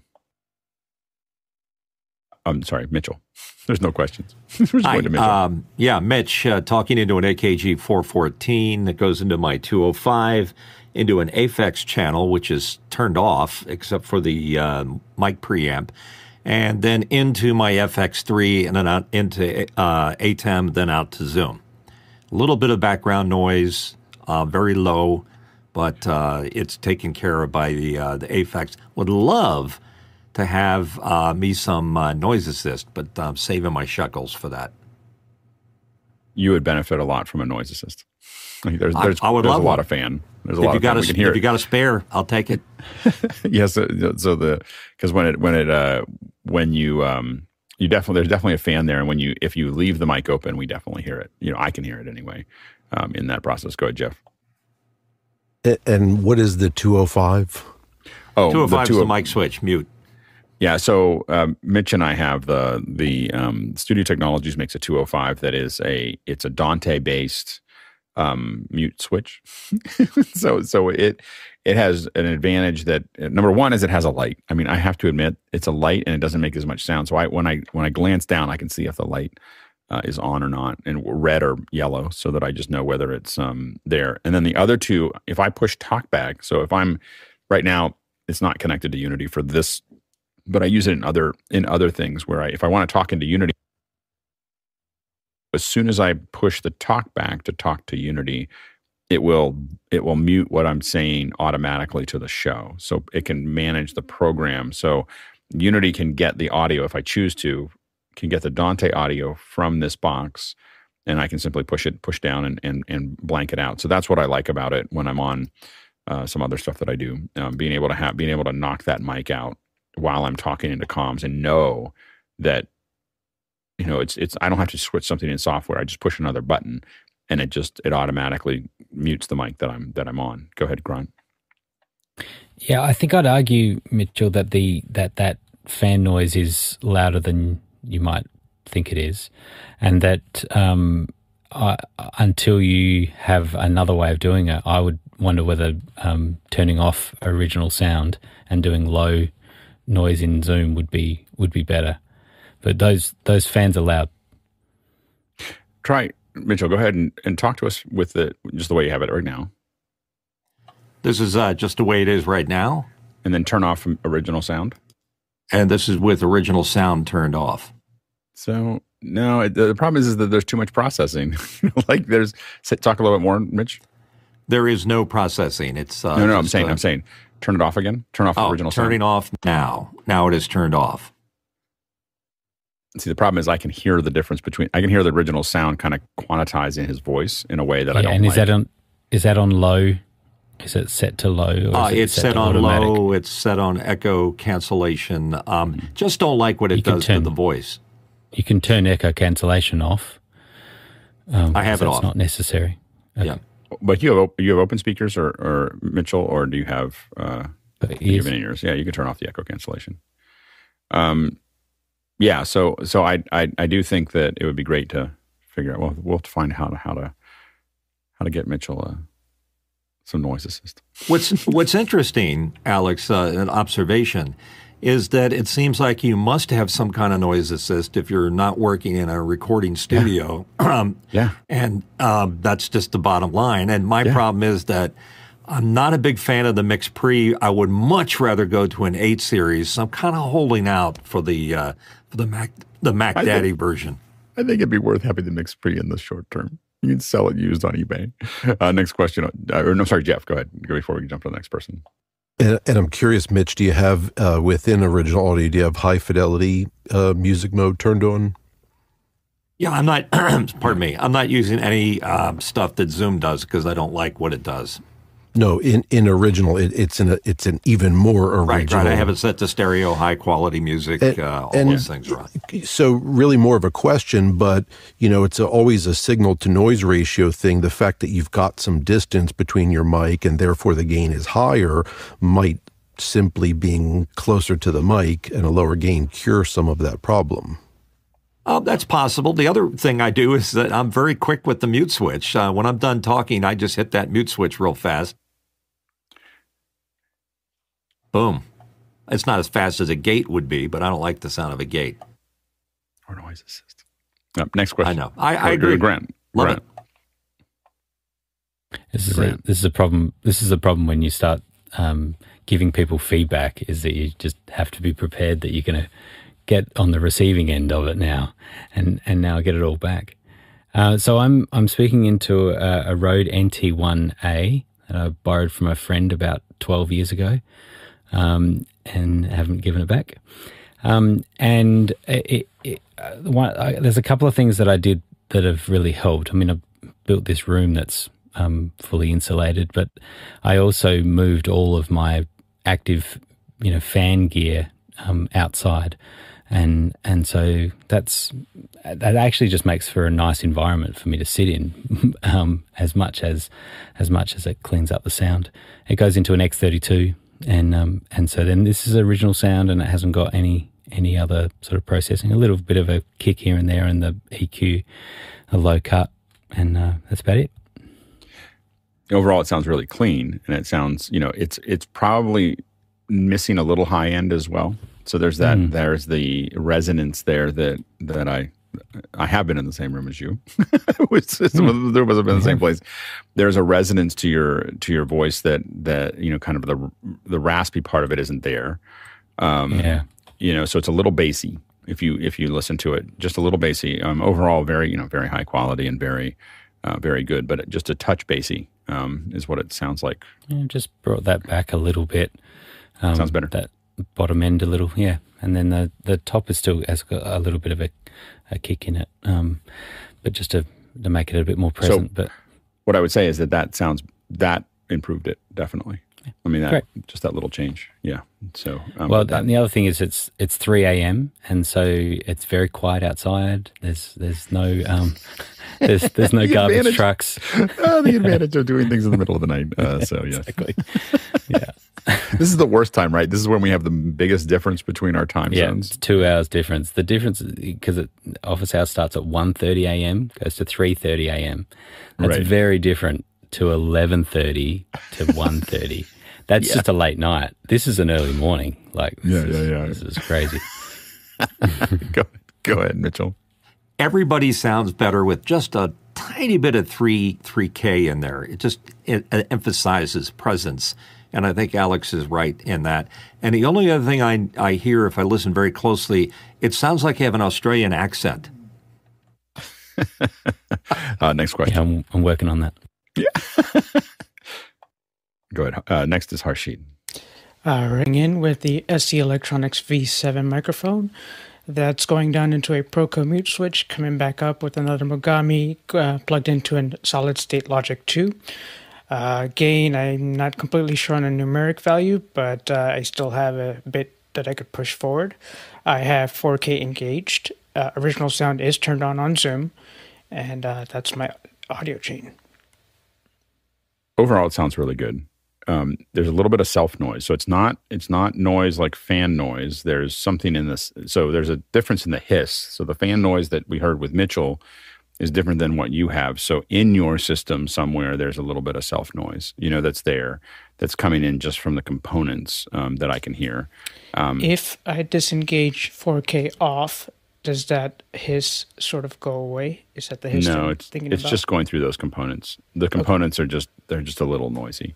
Okay. So that's that would be the only thing there. Yep, and I was about 3 inches away from my mouth, and I'm using I Elgato. bet you it could. What happens if you lean into it just a little bit, just to hear what it sounds like? Sure, I'll pull it But try to do forward it to the instead. side so we don't get plosives. Just I'll pull it- move it like this and like to the side like this, but pretty close. Like who? Like this? Like Just hold turn it so like if the at mic is 30 like degrees. where my hand is, just put it like this, like it's so it's 12 going o'clock? towards, 6 but it's not in front of you. You never want a mic as much as we can avoid. We don't want the mic right in front of us. Understood. Ever. So from going to 2 o'clock to 8 o'clock kind of thing. So Kind of like talking more like across from me. 8, yep. And then move it up. Just lift it up like this, just All so right, it's I'm closer. gonna lift it up just a little bit. Okay, I And then- lifted it up a little bit. Yeah. So am I kind of going in the right direction? We're keeping yeah. it away Oh, from yeah. me, getting it closer to me. I'm gonna. I have it more to the side, to the side, but pointed More towards to your the mouth. side. It's still a little More- too close to you. It's still too much in the front. Too Just much move in it the front. towards Okay. towards Moving it your towards shoulder. me. One shoulder, towards your Got it. Moving right it towards my Just shoulder. move it other shoulder. Move it towards your Other right shoulder. shoulder. There you go. Got it. And then move it closer to your mouth, but Closer keep to it my to that mouth. side. Keeping it to that side, bringing it closer to my mouth, and I'm gonna stop right there. I'm gonna lock it in on the elbow. So is that? And then I'm gonna maybe bring it right on the corner so you get some clarity in my mouth. Is that a little bit better right there? It is. The rejection. It is. We probably still move it more to the side. It's still you're More still to the having a side, tendency, okay. but not. But the tricky part is you want to move it to the side, but then point it more towards your mouth. What you want to keep is you want to keep the channel the channel of your breath away from your mic, because you don't have a pop filter on the front of it, and so you want to keep that air channel completely clear so that you don't pop into the mic. That's what you're trying to do, but you do want to get it closer. So typically you'll pull it up to the side a little bit. Okay, so let's see if I get it right around. But as you get it closer, the mic definitely sounds better. You still hear the hiss. We're still hearing some slight from hiss the fan and a noise, little bit right. of the fan. But it definitely, as it gets closer to your mouth, if we can It kind of gets work better. that process Okay. out, it definitely gets better. Yeah. All right, thank you. Thank you. Yeah, go does ahead. it- Go ahead. Go ahead, Grant. Sorry. I was just going to say what we were starting to pick up then was hearing your headphones. I could hear Alex return, and it was more when it was pointing directly at the headphones. And so that's the trick, trying to get it so that it's not pointing at your headphones, but it's shooting across the side of your mouth. But I was just going to ask Hashid, without getting too personal, I know that you're visually impaired. Correct. And do you, I don't know how you compare it, but do you have a sense of increased hearing, or are you particularly sensitive with your hearing? Not technically, but it's one of those, don't take the red pill type of problem. Yeah. And Yeah. every time now that I do hear any sort of plosives, like I do listen in for my plosives, and this Elgato low profile arm has been better at that compared to, let's say, the Rode PSA-1 that I have, or I used to have, still have. And, it's a little bit of technicality. So when I hear it in my headphones, I still have an earbud that's listening out for comms. So I'm basically just using one channel to, listen to the program as such. And where I find the heighten of experience is the quality of the verbs, or the words rather. It has to be, I think I like the louder sound, so the Sennheiser microphones give you that more brighter sound, whereas let's say SM58 gives you a darker sound, and I feel that those microphones kind of make me sound more mumbly. So I feel when I listen to these specific microphones, I do want to buy something that matches my voice compared to a microphone that might be a little bit darker and might not do as well with cutting my voice through. So there's just one other aspect I think that would happen in person for you would be picking up on breath as well as when people do a slight inhale before they go to speak. That would inform you as to when someone is speaking. Absolutely. Yeah, and so how do you don't have that in Zoom, but you may be more attuned to when people are unmuting. And when you start hearing some of that fan noise, or you hear that someone has an open mic, that type of thing. Right. So there's a couple components of when we do come in here to do mic checks in the morning.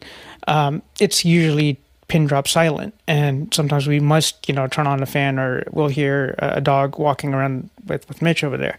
So it's a little inflections that you do carry over, but the other aspect is to be present for someone else. So, we sometimes will say buongiorno in the morning, and Predator will chime in. So we know that Predator is here, and then, somebody else will chime in. So sometimes it's also, like an echo reflection. You clap your hands, see if anybody claps back, and you might find out somebody's out there, listening to you or watching you.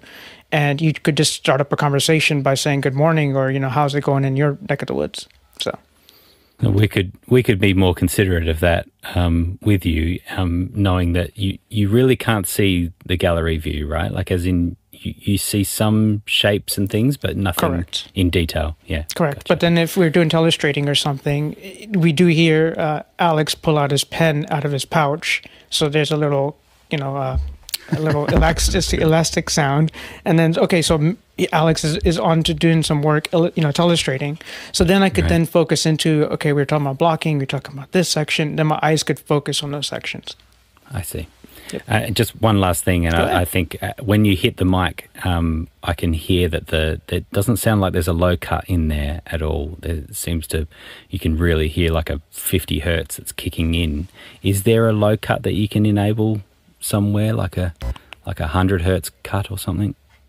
That may just help a little, clean that up a little bit. But I could have a play. Come back to you and look at the SSL2. Yeah, take a look. We're not going to try to fix them all here, but we'll. Yep. But we'll come back to that SSL2, but I'll look at that. Yeah, go ahead, Mitch. I've been with Harshid since he came on the panel, and we've had many discussions about mics and things like that. And I know that Harshid wants the very best mic that will work for him. And I keep trying to convince him that the one he has works great, and it makes you sound crisp and clean. And that SSL 4K, it's just the pièce de résistance. It's excellent. Yeah, the ones that I'm looking at, if I were to get anything, would be RE20 with the variable D, and then either having noise assist or the Cedar with the Apollo setup, so that way you get rid of the background noise. Go ahead, Alex. Yeah, the SE-V7 I think is a good mic for you. It's a nice sounding microphone. I'm just curious, do you have a window directly in front of you? I do, and I have blinds that are closed. Yeah, because the SE-V7 is a super cardioid microphone, so it's got a bit of a rear lobe at the back, 180 degrees off axis from the capsule, so that may introduce a little bit, you'll hear maybe a little bit more outside noise if you had a cardioid, but that's the only thing. But I think that microphone sounds good on you. Next question. Nigel, sorry. Okay, so you recognize the HAR PR40, which I got secondhand.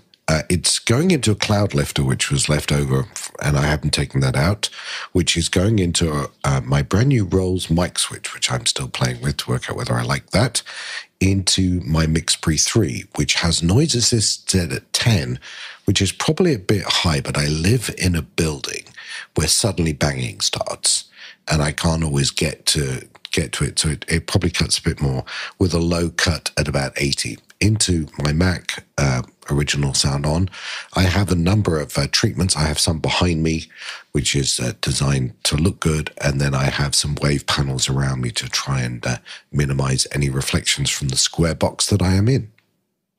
Go ahead, Mitchell. Yeah, I've always, please take this the right way, Nigel. I always tell people to give it a little extra 3K to give it a little more punch and presence.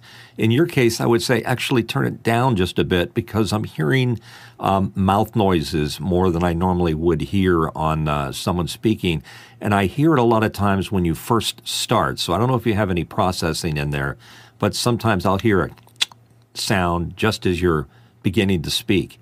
And again, that's a Ruthless review. I think you sound great. I just think you could do with just a touch less presence. Are you doing any EQ? No, none at all. It's raw and unfiltered. Yeah. And then I don't think you need the cloud lifter with the Mix Pre. So I don't, you could probably get rid of that. The cloud lifter does not really shouldn't add any quality. To say that nicely. So there shouldn't be any. You shouldn't need that in the pipe, I don't think. So the mix pre should have plenty of preamp to pull that in. Although you are going through it still should pass through even through the rolls. You do have more sibilance than most people on the panel, and I think that's what that Mitch is talking to, and I don't know where that's coming from. What's nice is that we hear a ton of the resonance that's natural in your voice. And it's just, as I said, the S's are more present and it just seems like it's usually what happens when we take that 3 or 4K and move it up. That's what Mitch is talking to. Usually that's where we hear that sound. So I'm not sure if there's something in the pipe that's doing that. But go ahead, Grant. Yeah, I think it's obviously a great sounding mic, and your room and everything is all great. Like, it's all really nice and quiet, and obviously the noise assist is doing a great job there.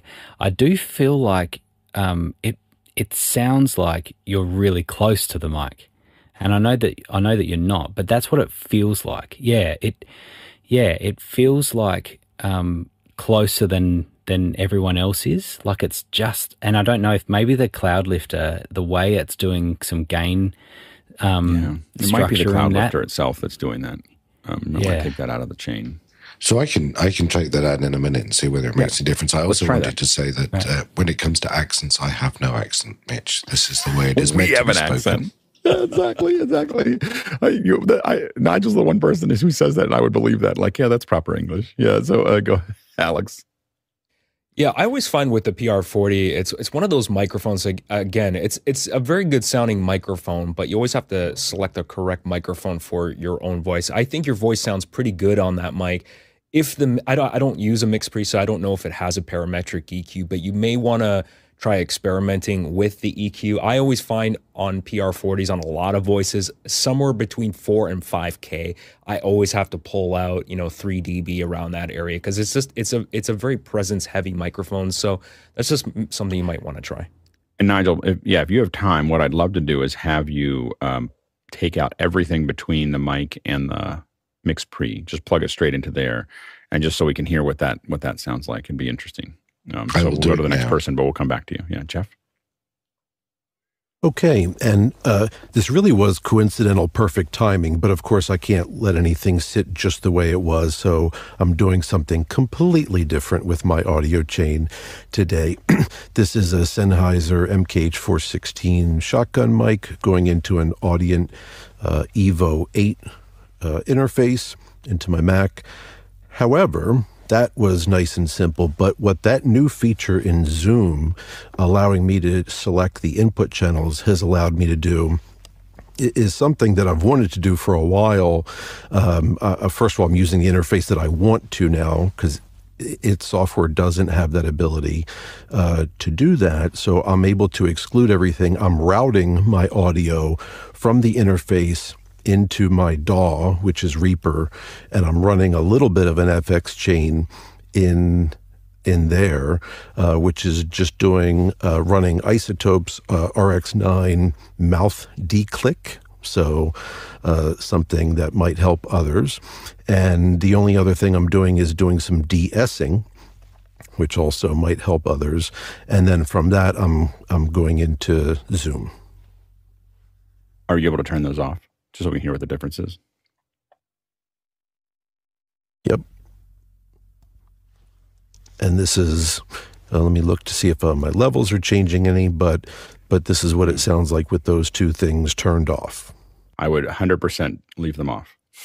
So you basically have this little bit of a muffled tone that's what, when you de-ess, when you take out the clicks, it's basically an EQ punch to do that, and I can hear it. And I use those a little bit in some post processing for podcasts, but I learned to almost never use them, and I'm using the Isotope ones specifically because I can hear that. So I only do it when it's like in intense surgery that is necessary. And I think we lose the resonance. You have a great resonance in your voice, and I feel like we lose it when you turn that processing on. So I would leave that off. Now, and I'm curious if you guys hear the difference. So what I've done right now is I have turned off the D-click and I've switched de-essers. I was using one of the native, actually using a compressor banded to do some de-essing. I've switched to Fab Filter's Pro DS. It doesn't sound like it's doing any de-essing. Like I can hear the sibilance there, so it's not doing anything, but it definitely sounds better. I'd rather hear a little bit of sibilance than have it feel muffled. And so that's my if I'm going to choose between the two, I would choose sibilance. And of course, I did not turn it on, so this is actually what it sounds like when I turn it back on. So now I'm running Fab Filter's de-esser, which definitely gets rid of the S's, but it again, I would rather hear the resonance than the I've gotten kind of addicted to resonance, and hearing people's their natural vocal tones in the mic, and I would recommend just letting it go. You don't really have that much. It's not like you're de-essing something that's horrible as it is now. And thank you. It's good to hear that. Someone mentioned about hearing something. I had someone a few weeks back give me some feedback and say, hey, you may want to pay attention to some of those harsher S sounds. And now, of course, I can't unhear every single one of my sounds. And the challenge is that the shotgun mics will always shotgun mics and headset mics. So if you are using a 416, the 416, the NT2, the DPA 4066s, the Countryman, all are really prone to sibilance.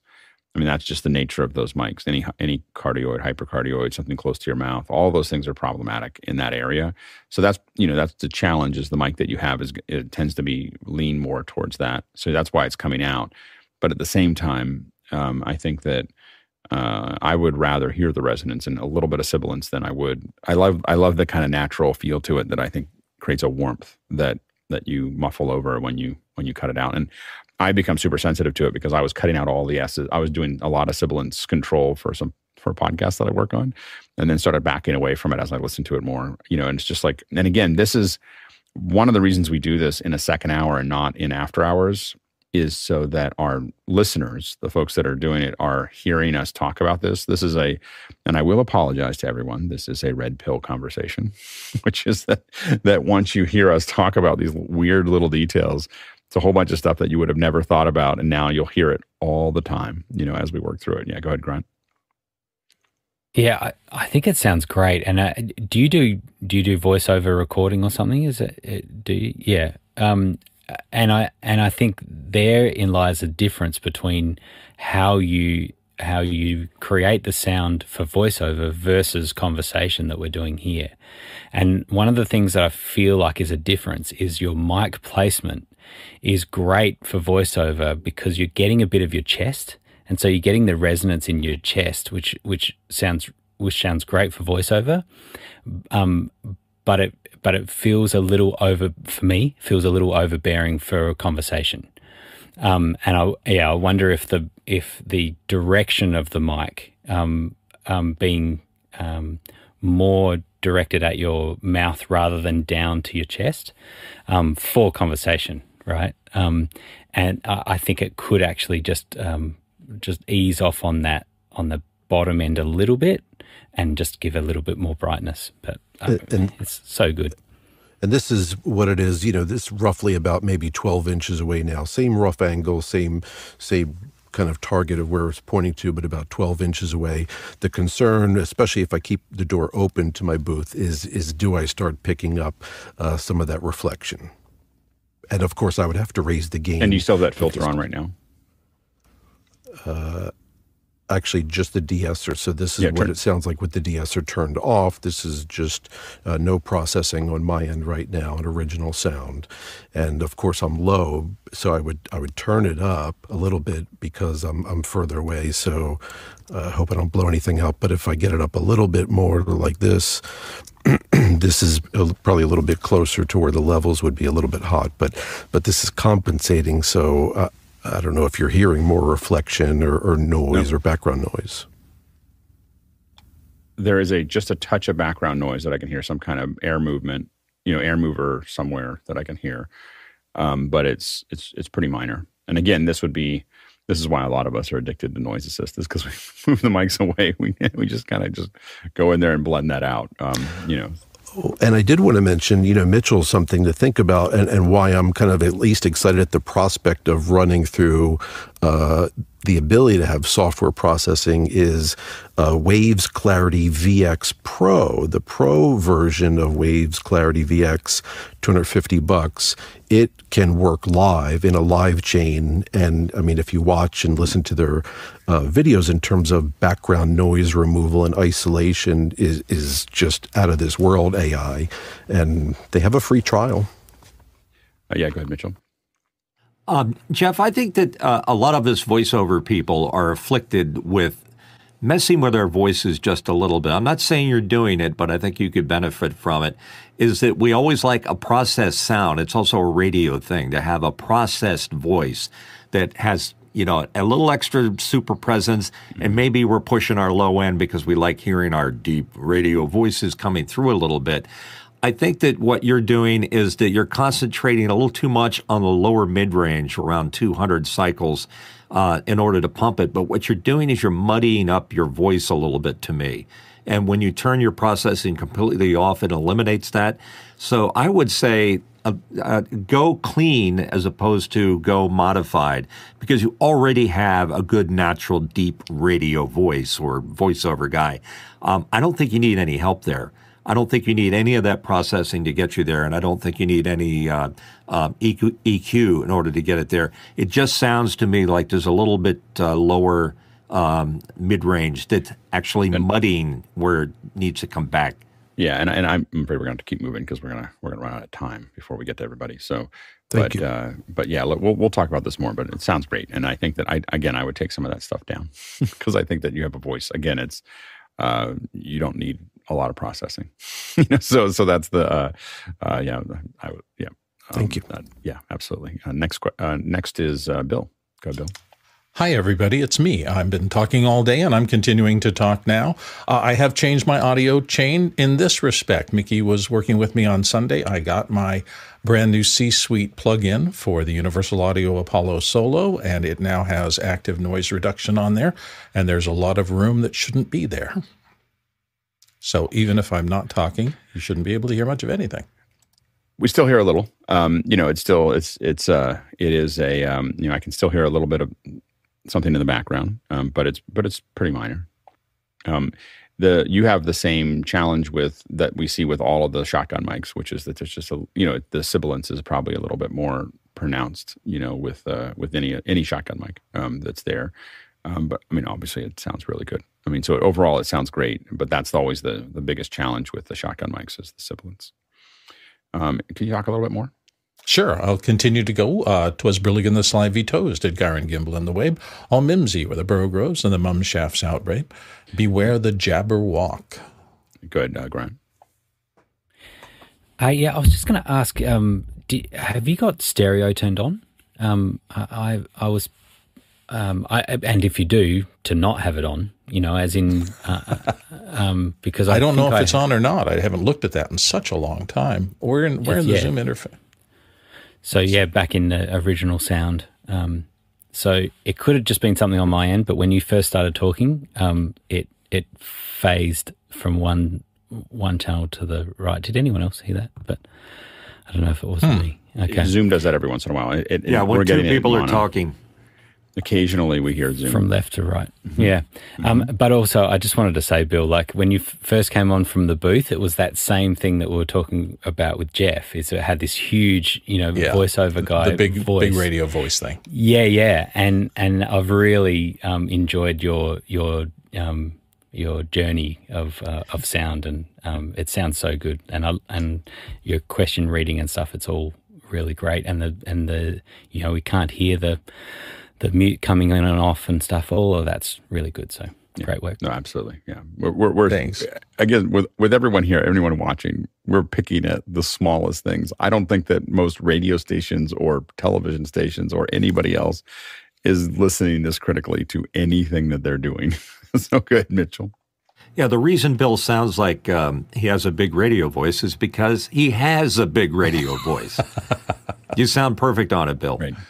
Thanks. I actually just got my M2 MacBook Air and just put it in the voice booth yesterday. I finally got enough build-up stuff. So I'm actually interested in going back into the voice booth, hooking up the Neumann and seeing what it is in the booth with a MacBook Air with no fans and seeing what kind of profile I get out of that. It'll be an interesting thing. That's probably a week or two away. You have a little bit of a sync problem, I'm sorry to say. But to your point, if I went back to my U87 behind me, which has a Neve 8801, you guys would go, whoa! Like, what's happened? Yeah. Go ahead, Jeff. And I would love to hear if you can turn off an AB that what you said you've added to your Apollo. The C-Suite? And by the way, I did just hear some kind of stereo, like sound shift from channel. So I think Grant might be right. You might have some stereo on. Yeah, Mickey was chatting with me about that, and he suspects that it might be my processor in the laptop getting a little bit stressed out. So we'll see. Here, I've just turned off the processing in the background. So that is without any of the Cedar noise reduction plugin. I'm going to be quiet for a minute. And that's with it engaged. Big difference. Yeah, makes a big difference. And that's the Cedar? That's the software Cedar? It is. It's the C-Suite part of the Universal Audio Apollo plugins. It is a relatively expensive plugin at $300. Yeah, $300. Yeah. That's good. But Mickey was kind of a little bit gobsmacked, I think, by how much it does. It only has two controls, attenuation for room noise and ambience to bring back up a little bit. And he's got pretty aggressive because this room is not actually all that quiet. Yeah. And so he's got pretty aggressive attenuation and then just a touch of ambience back in. Yeah, the Cedar, until Noise Assist came out, the Cedar was kind of the ruling. I had 4 little stereo ones and 1 DNS8, and we used them all the time. And they're really, really good. Next question. Oh, sorry, Tony. It's not a question. It's Tony.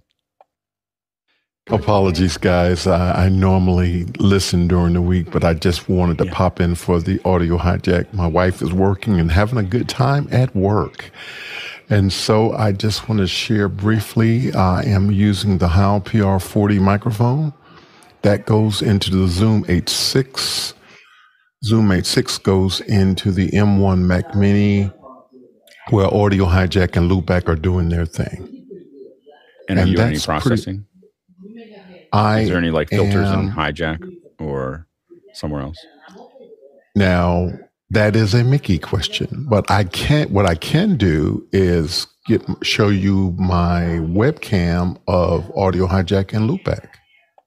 If you want just like audio hijack. Oh, and we can. Overall, it sounds great. You know, it's obviously you have some sound in the background, so it's a little harder. But it sounds great. There's a mixture of. Talk a little bit more. Now is the summer of our discontent made glorious summers by the son of York in the deep bosom of the ocean buried. What's interesting is that there's a little bit of sibilance that's the nature of that mic, and then there's some resonance there. I feel like we're still not getting out of your voice. So it feels like something's processed in there somewhere, and we don't have time today to dig into it any deeper. But it sounds like there's some processing there that is not getting rid of all the sibilance, but not giving us all the resonance in your voice. And again, this is like you sound great. You know, like you have a great voice, you have a great setup. I don't hear, so I don't. These are like for all of us. This is like really looking for the very last little bits of what we can pull out of this process. Yeah, we're really in this crazy level. But I feel like there's something there at probably 3K or something like that, 3 or 4K that we're not getting. There's a little bit of resonance that I bet you is in your voice that I'm not hearing, but I am still hearing a little bit of the sibilance, and so I'm not sure exactly where that's living. But again, you're in the top 99%, top 1%. So I wouldn't worry about it too much. I did get the mute switch since recommended by Mitchell, and so that is a tremendous difference in terms of me moving from the Stream Deck to try to turn my mic on and off. So That's Yeah, it works proven better. since the last time. Yeah, absolutely. Jeff, real quick. I'm curious to hear in this case if you turn original sound off. We lost you there halfway in the middle there, Jeff. I think you might have muted yourself. If I turn it off, you will probably hear my wife clearer, and you will hear the heater fan that she's using. And so it's now on. Wow. Yeah. So I'm going to go back to off.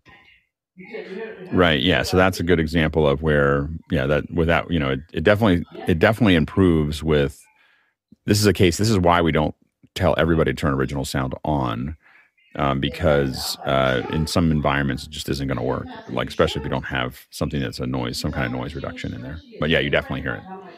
It's great. Okay. We have one more, we're running out of time. We have one more person to come back to, which is Nigel. Nigel, you've taken things out of the chain. Let's see how you sound. I have, and I have the gain set at about 60, so I don't know whether that's probably going to be a bit You can low. turn it up. Yeah, so I'm going to turn the gain up there. I don't know I'm having any effect on the gain at all, so that's interesting.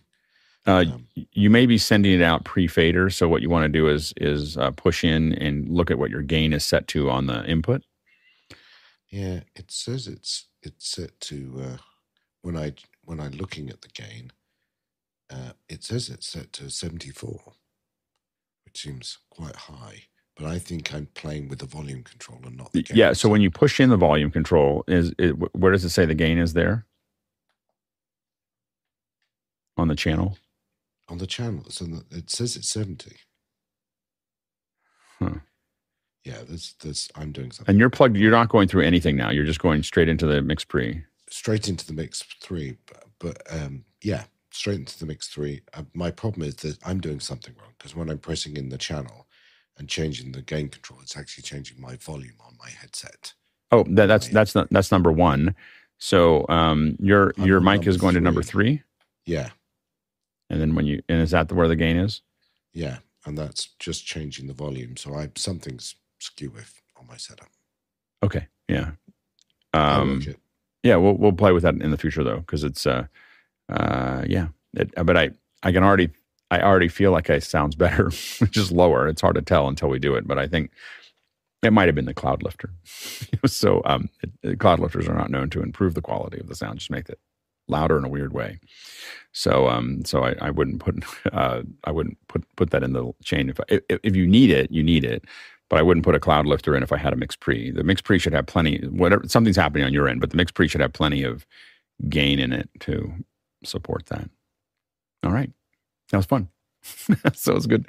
It's always good. I mean, I always look at it going, do we really need to do another Ruthless review? And now it's gotten to the point where we're like shaving off, it's like we're on the fine grit of sandpaper, like just kind of polishing. I think we might be not even using sandpaper anymore. We're more using the polishing cloth, over top of what we're doing. So when you listen to it, I mean, you hear us kind of picking at things. I mean, everything here, every person here sounds better. Every person here sounds better than almost every TV and radio station that I hear. So we're already, past that. And now we're just, stretching out our lead. I can feel the credit card exiting my wallet. Yeah, I was going to say, it's not like we're going to keep changing everything that we have. Well, maybe. Anyway, different people come in we have different people join us every time. So, or not every time, but we keep on talking about it. And again, if you're watching this, a lot of this is for our doing Ruthless reviews. Is not so much that we're going to change our pipeline all the time, but it's an opportunity for about once a quarter for the folks that are watching to like tune their ears if anything changed or approved or changed, and all the little things we're talking about. Most people don't hear it all, like I couldn't hear it until I put headphones in that really had all the range in them to grab onto it. So anyway, we're doing fine tuning. So anyway, there you go. All right. We got a great, I don't have hold on, let me see here. We're getting to the end here and I'm a little discombobulated because I've been working on my layout. We've got, I was going to try to pre-sell it, but The problem now is that I don't write all these, and they're not sitting in my head. They used to just be sitting in my head. So if someone doesn't post them in the panel chat, I don't remember what we're doing next. So anyway, so it's great. Thank you to everyone, to the panelists, for being here. We can't do this without you, and thanks for being like willing to do this, like willing to kind of be part of this process in front of everyone. It's really great. I think it's a really great learning experience. It's why our show looks and sounds the way it is because of these Ruthless reviews. That's what, we're pushing the envelope of these things.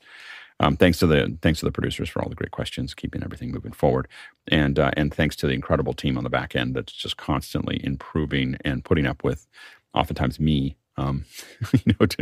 complaining about things, pushing at things, not doing things the way I should. So anyway, thanks to that. Thanks to all of you for managing all of that and making it happen. We traveled 34,000 miles. Relatively casual day as far as our travel, 56,000 kilometers, 315 million bananas for scale. And now we are going to jump into After Hours. I think tomorrow's Paul Richards of PTZ Optics. Oh, yeah, it's going to be great. Yeah, that's going to be good.